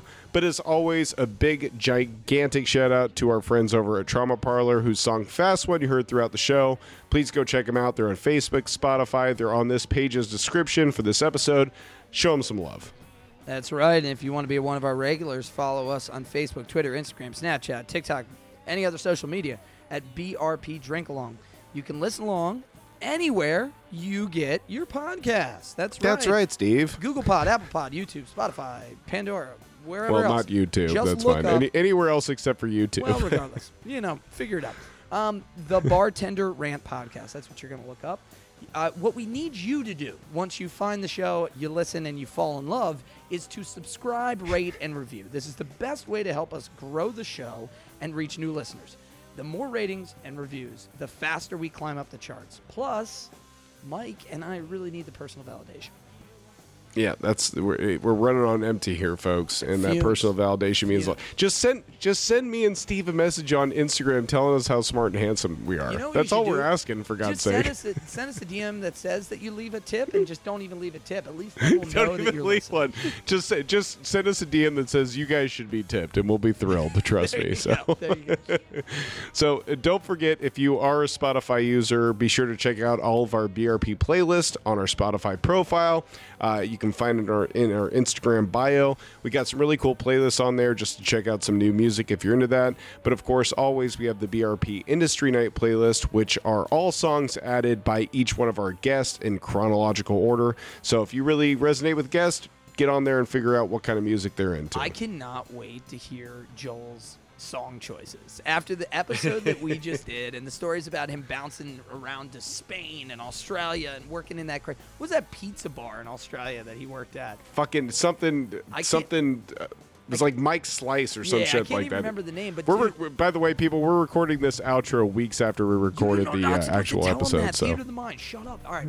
Do you want some kick-ass show merch? Yes, I do. Of course you do. Steve, do you have Kick-Ass Show merch? I do. I have some. We have some, actually, and I think everybody's really going to be into it. Look, check out all of our amazing swag, courtesy of Campo Design Co. at prodigydtg.com/bartenderrant. And if you just want to hang out with Mike and me, join us for the first Monday of every month. That's right, the first Monday of every month for our virtual Industry Night Happy Hour. We'll have some drinks, we'll meet some fellow barflies, listen to your favorite guest bartender playlist, and tell Mike and I how much we suck at podcasting. Make sure you follow us on social media, because even though I do it late sometimes, we'll be posting the links for those Industry Night Happy Hour video feeds that you can hop on. Yeah, come join us. It's always a good time to hang out and meet some of you guys. So, There is. And if you want to be one of our VIP listeners, please subscribe to the Bartender. Oh my goodness, pardon me. The Bartender Rant podcast on Patreon. VIPs are always going to have a seat at our bar. You're going to get access to our bonus content like the Boilermaker tapes, the suggestion box, Ranchers vs. Blue Cheese, special releases, fucking Joel's Boilermaker tape. And the first recording we did with Joel where he got too fucking drunk and we had to stop 30 minutes in. So that's going to be on the Patreon. So if you want to hear that. Beautiful bastard. So nice. We had to bring him back twice. So hop on and you can hear some of that exclusive content that you can't get anywhere else. No doubt. No doubt. And if you want to be a big tipper, AKA one of our Bozels, feel free to leave a tip on PayPal under the Bartender Rant Podcast at gmail.com. If you do, we'll list you as one of our wonderful executive producers, and we'll shout out your name and drink of choice right here. Yeah, so I didn't get her drink of choice, but we just got a new Patreon member, Regina Grace, you beautiful, beautiful person. I think it's so fitting, too, because Regina is the reason that Joel even knows about this podcast. Yeah. She found us. Perfect. She's out in Florida. Messaged Joel. They have, their friends have kind of become friends. And isn't this beautiful? People. Yeah, exactly. People. So. Sharing with others, being part of your community. So, Regina, thank you so much. We really appreciate the support. You've been such a great fan, and we can't wait to have you on the show. You're the bomb. Can't wait to meet you in person. I hope very soon we'll be getting down to Florida.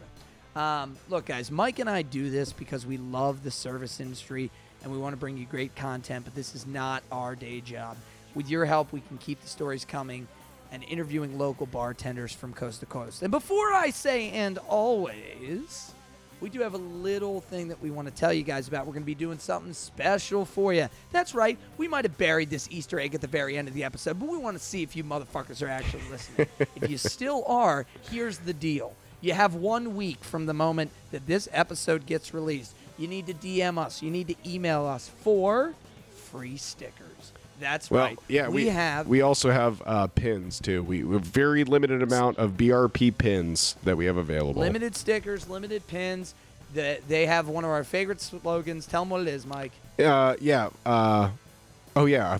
fucked this up, didn't I? Bad audio, quality content. That's all you're getting. You're just getting that sticker. Somehow that couldn't have been more fitting. Mike fucked it up. But all right, the stickers and the pins say bad audio, quality content. It's a BRP special release. It's going to be a limited release of those. If you DM us or email them, we're going to send them to you for free, people. All you had to do was listen to the end of the episode. So I hope you are listening. I hope you hop right on this and we can send you some cool stuff and you can display it proudly. As when people ask you, what podcast you listen to, you can tell them, I listen to this really shitty one. But it's, the audio's shit, but the content is quality. And as always, don't just listen along. Drink along. If you or someone you know is struggling with alcoholism or substance abuse, please contact SAMHSA's National Helpline at 1-800-662-HELP. That's 1-800-662-4357. Their national helpline is free, confidential, 24/7, and 365 days a year. Look, we love you guys. We really appreciate listening along, but more than anything, we want you to stick around. And you can't do that if you're not taking care of yourself. So if you do need some help, please reach out to their national helpline. If you're an international listener, please just get online and find a helpline or a help center near you. And as always, Steve and I are happy to talk to anyone. If you need just somebody to talk to or vent to, we're happy to be there for you. We can't offer you any professional help, but we really do appreciate you guys being a part of this podcast, and we want you to stick around, and Steve and I are happy to help in any way that we can to make sure that happens. So thanks again, guys. We love you, and we'll see you on the next episode.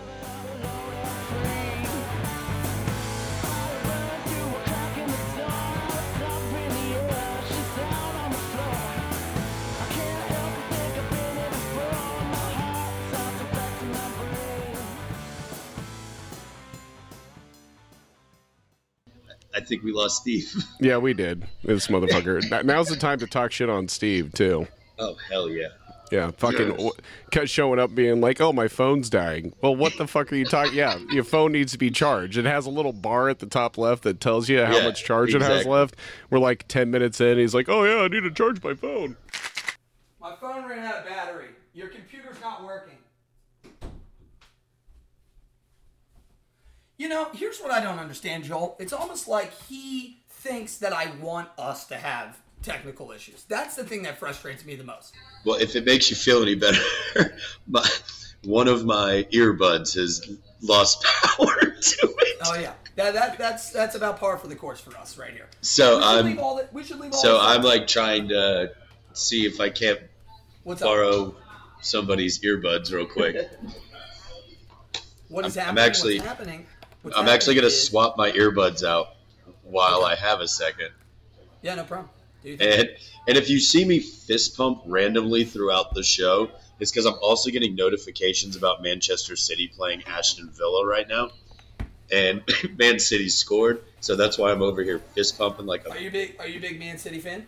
Oh, massive! I grew up with them. Yeah. Oh shit! I think he hit an errand button. Fuck you! Put your tongue back in your mouth. Don't tell me what to do with my face. I just want to be good at this. Oh my god, I've never, Joel, my entire life been able to keep a plant alive. Ever. I've killed every plant I've ever had. This plant back. right here behind me over my shoulder, if you can see him, this is Javier. Oh my god, he's Javier's doing still really alive. well, but yeah, he's still alive somehow. I do not know how. He's having some trouble right now. He's got some. I don't know if this is the best place for him in the house, but I'm trying to figure out the right light, the right water for him. It's the only plant I've ever kept alive. All right, I'm gonna reintroduce the question. Ready? Anyway, the bad news is that. I'll tell you later because you're gonna get upset, but it's fine. What? What's the bad news? The entire recording was recorded through the cone mic and not the microphone. It's all right. It'll probably be fine as long as it sounds fine. We'll see what we can do. Oh, it's gonna sound fine. It's just whether we can regulate the volume on my side. Yeah, we'll figure it out. No, that was a great episode. That will definitely go up.